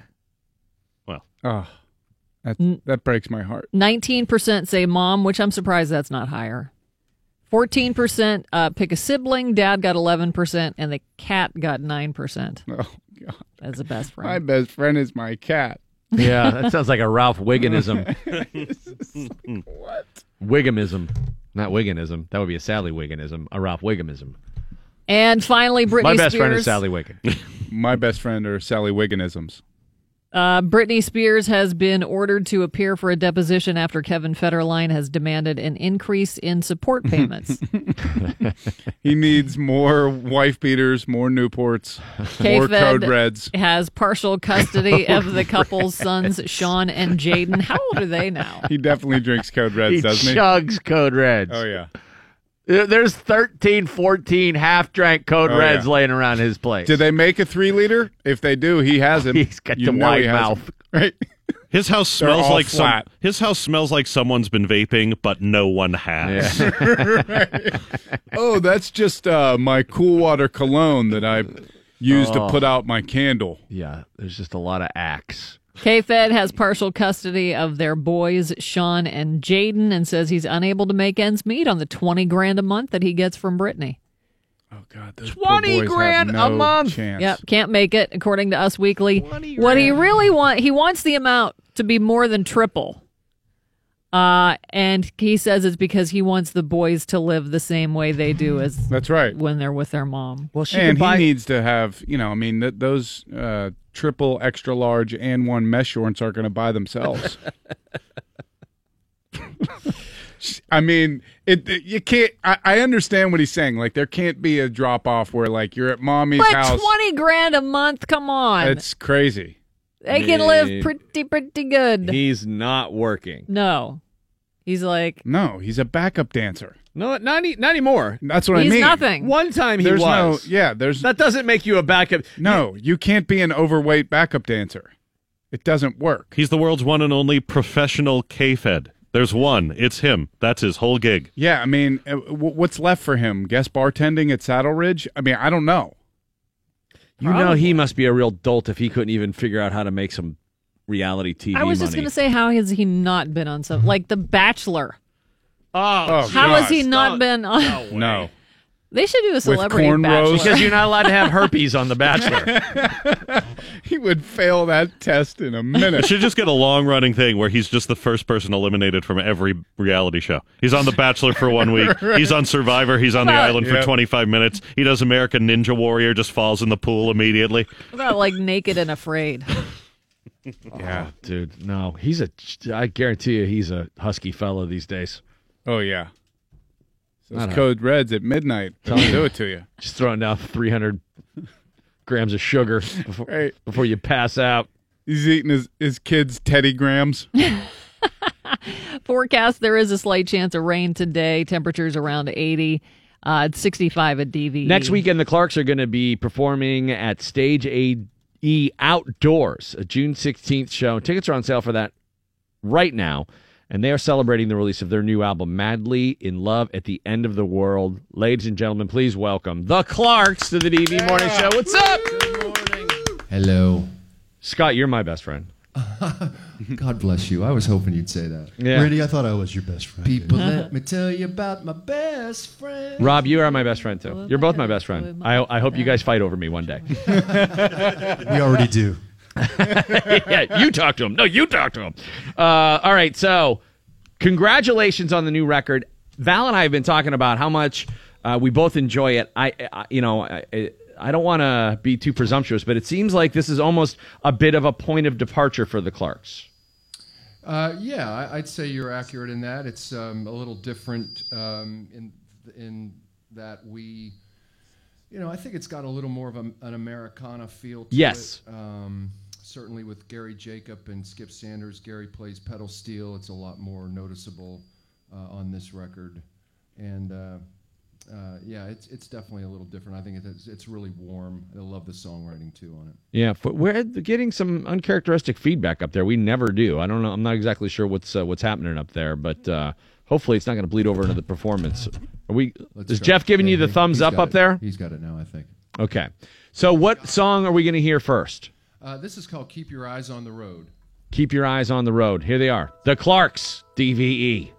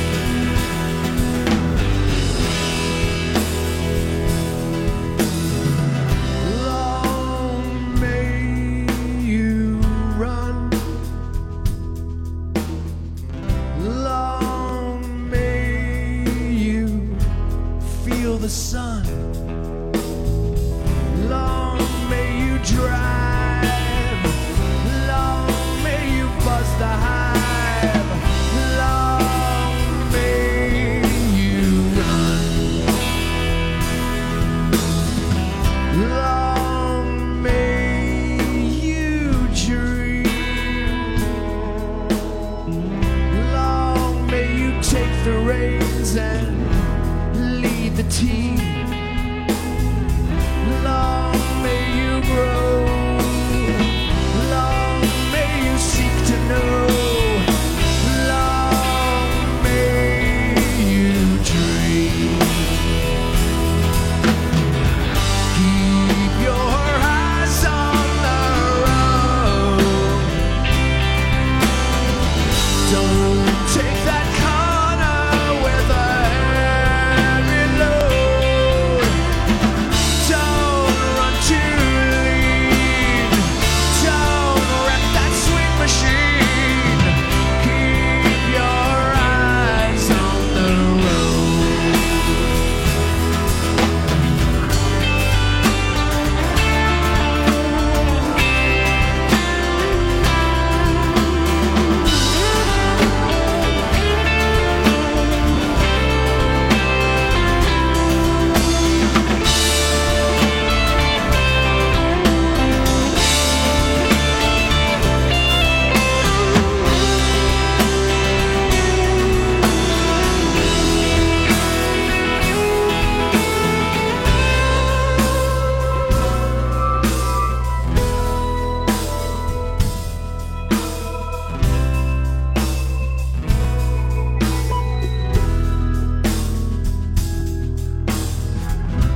Long live your soul.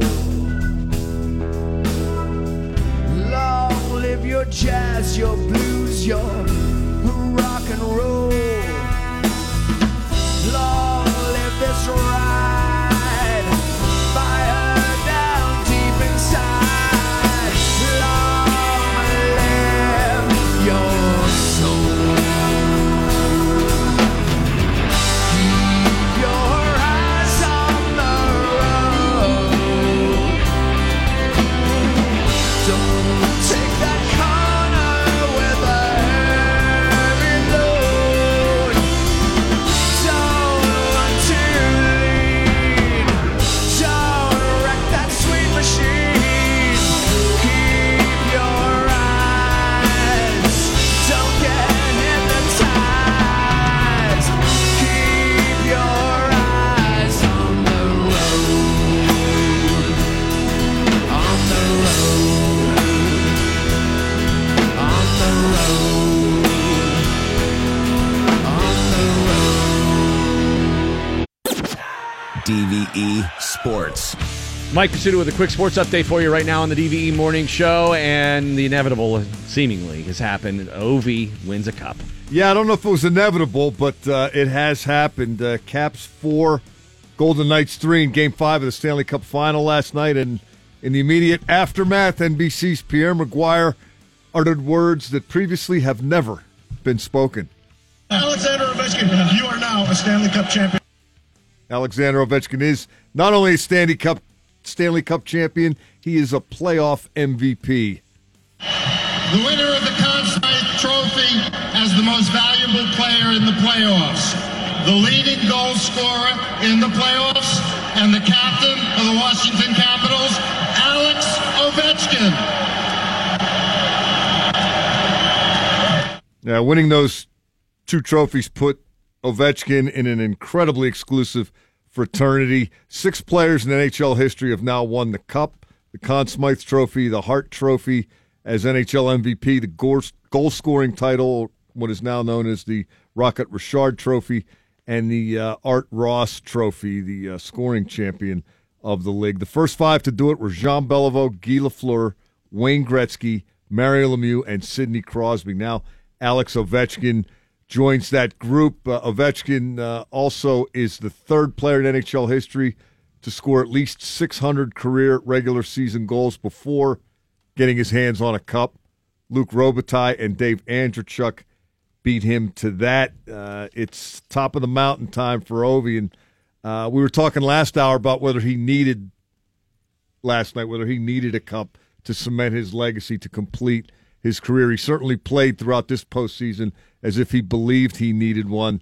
Fill-in analyst PK Subban had an interesting take on that on the NBC SN postgame last night. This is an exclamation point on his career.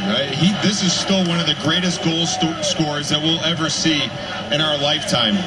To score at the pace that he's scored at in an era when goaltending is much, much better, coaching is much, much better. It's much more difficult to score, and yet he's been able to do it. And the way he delivered in these playoffs, to me, just puts an exclamation mark on his career. It doesn't change how great a player he was for me, but for him, I think that this is something that he needed to get off his chest. And I think a lot of people are happy for him right now. Yeah, a lot of people happy for a lot of Capitals, including goaltender Braden Holtby, who wins his first cup. He becomes... he now has the second highest save percentage all time in the playoffs among goaltenders with at least 50 career postseason games. That's .929. His career playoff goals against is 2.03. Holtby improves to 45 and 37 in 82 career playoff appearances. He was brilliant. Capitals win every round on the road. They trailed in every round, matching the 1991 Penguins as cup-winning champions who took that type of route to get there. And Washington's 43 seasons to win a cup, second only to the 44 seasons it took the Kings when they came into the league in 1967-68. I just threw up on my mouth a little bit. Yeah, did it the hard way, earned it, deserved it. That's sports. The Clarks are upstairs in the coffee house right now. Scott Blasey. Scott, where did you guys record this new album? We recorded this at the Church Recording Studio in Overbrook. Oh, is that place phenomenal or what? It is so nice. Dana Canoni has just done a magnificent job. And we recorded it with Dave Hydeck. Dave produced it for Tree Lady Studios, and it's a fabulous facility. They have so much gear there.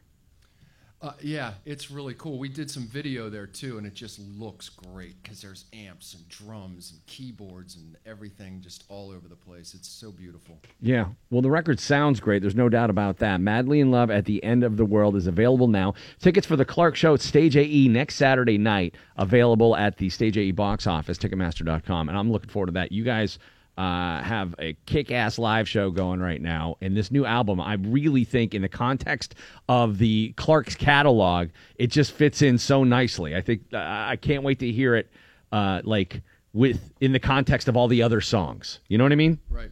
And we're doing, I think, 9 of the 11 tracks we're playing live. It really has re-energized the band. That's great to hear. Okay, so what are we going to hear right now? This song is called Roses, and I'd like to introduce it to you by telling you that the fabulously talented Kayla Skirman will be singing with me on this one. Wonderful. All right, good deal. Here they are. Kayla Skirman guesting with the Clarks live on DVE.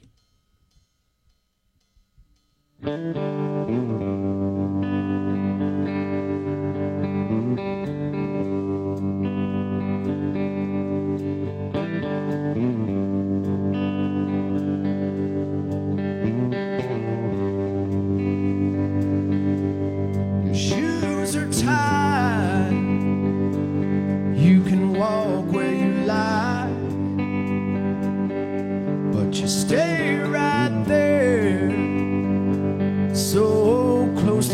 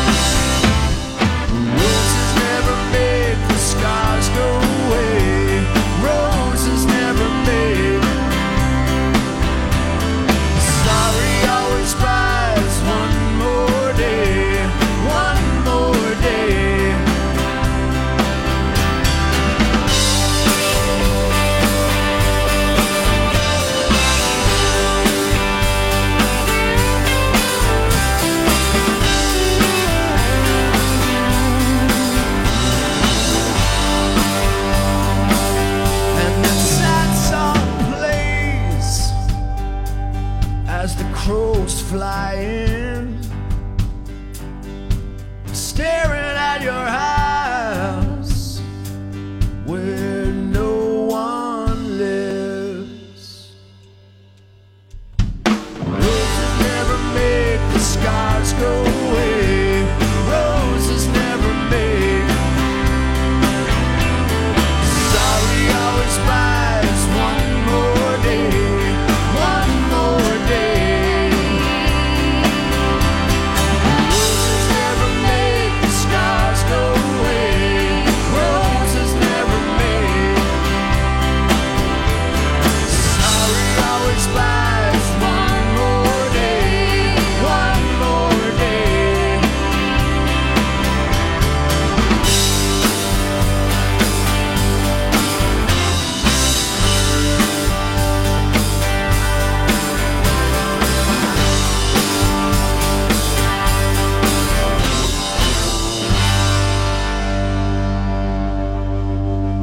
Oh man, that's such a good song. One of my favorites on the record. Roses, that's the Clarks. Madly in Love at the End of the World. Kayla Skirman guesting on that one, and you can catch them next Saturday at Stage AE. Tickets available right now. Ticketmaster, Stage AE box office. And we get another one from you guys when we come back? You got it. Cool. More from the Clarks coming up on D. It's the DVE Morning Show. Randy Bauman, and the Clarks' new record is Madly in Love at the End of the World. Stage AE next Saturday night. They'll be performing live, and you'll hear most of the record, as well as a whole bunch of the greatest hits of their vast catalog. Scott, what number was this for you guys, album-wise? This is our 10th studio album. 10th. Wow. 10th studio, and a couple live, and a couple albums of outtakes and stuff, so quite a bit. All right, what are we going to hear right now? This is called In Blood. In Blood from the new record, Madly in Love at the End of the World. The Clarks on DVE.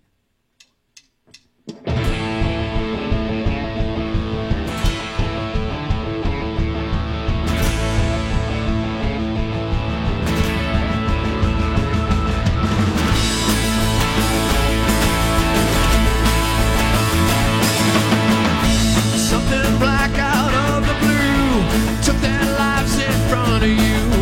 Left went right, it all went wrong. Faded out just like a song.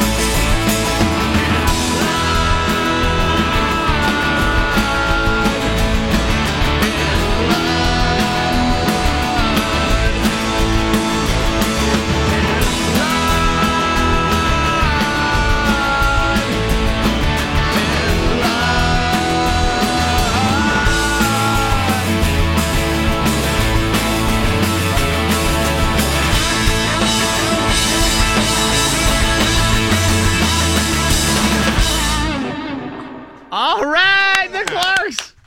Dude, that song just rips, man. That is so good. Thank you. The new record, Madly in Love at the End of the World. Get it now if you haven't already. And looking forward to next Saturday's show at Stage AE with the Clarks. Who's in support on that one? We have a really special show. It's the 30th anniversary of our first album, which is called I'll Tell You What, Man.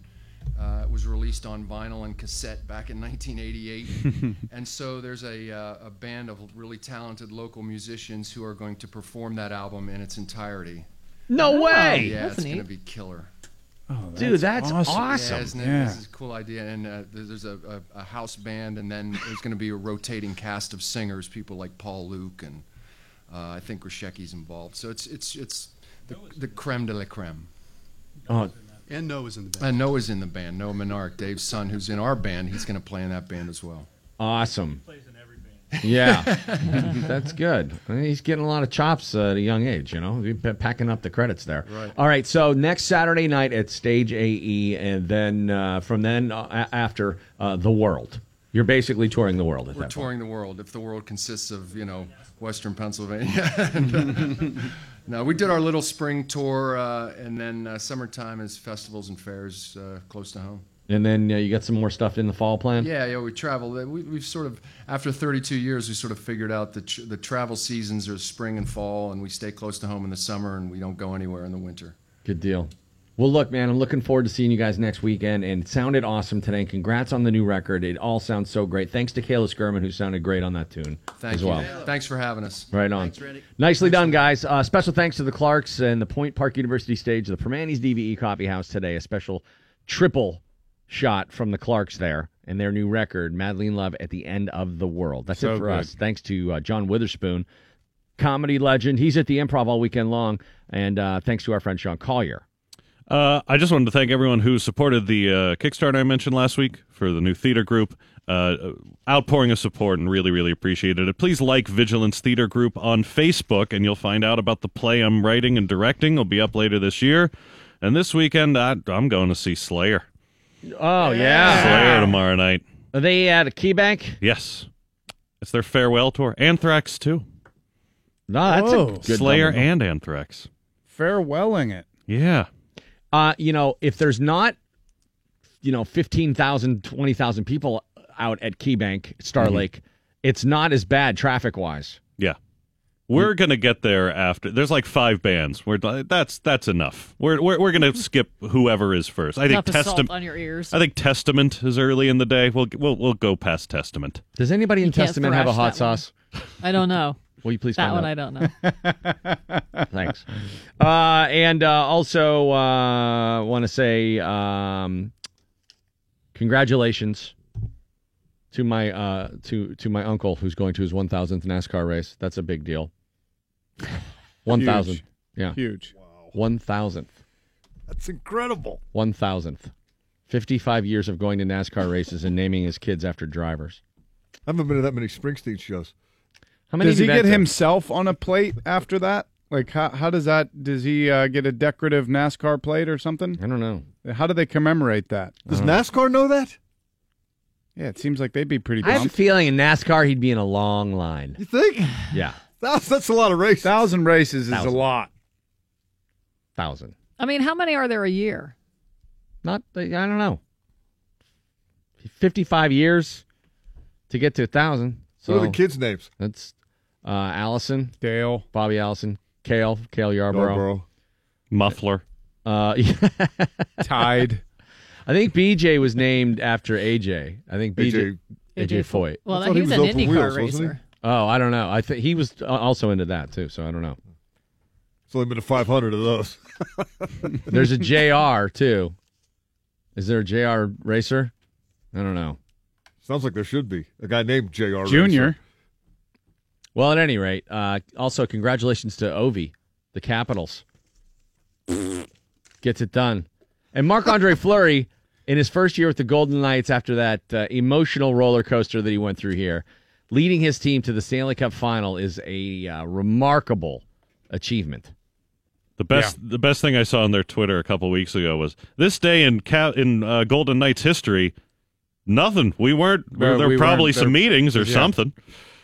They're really good got at together, Twitter. talked. Yeah.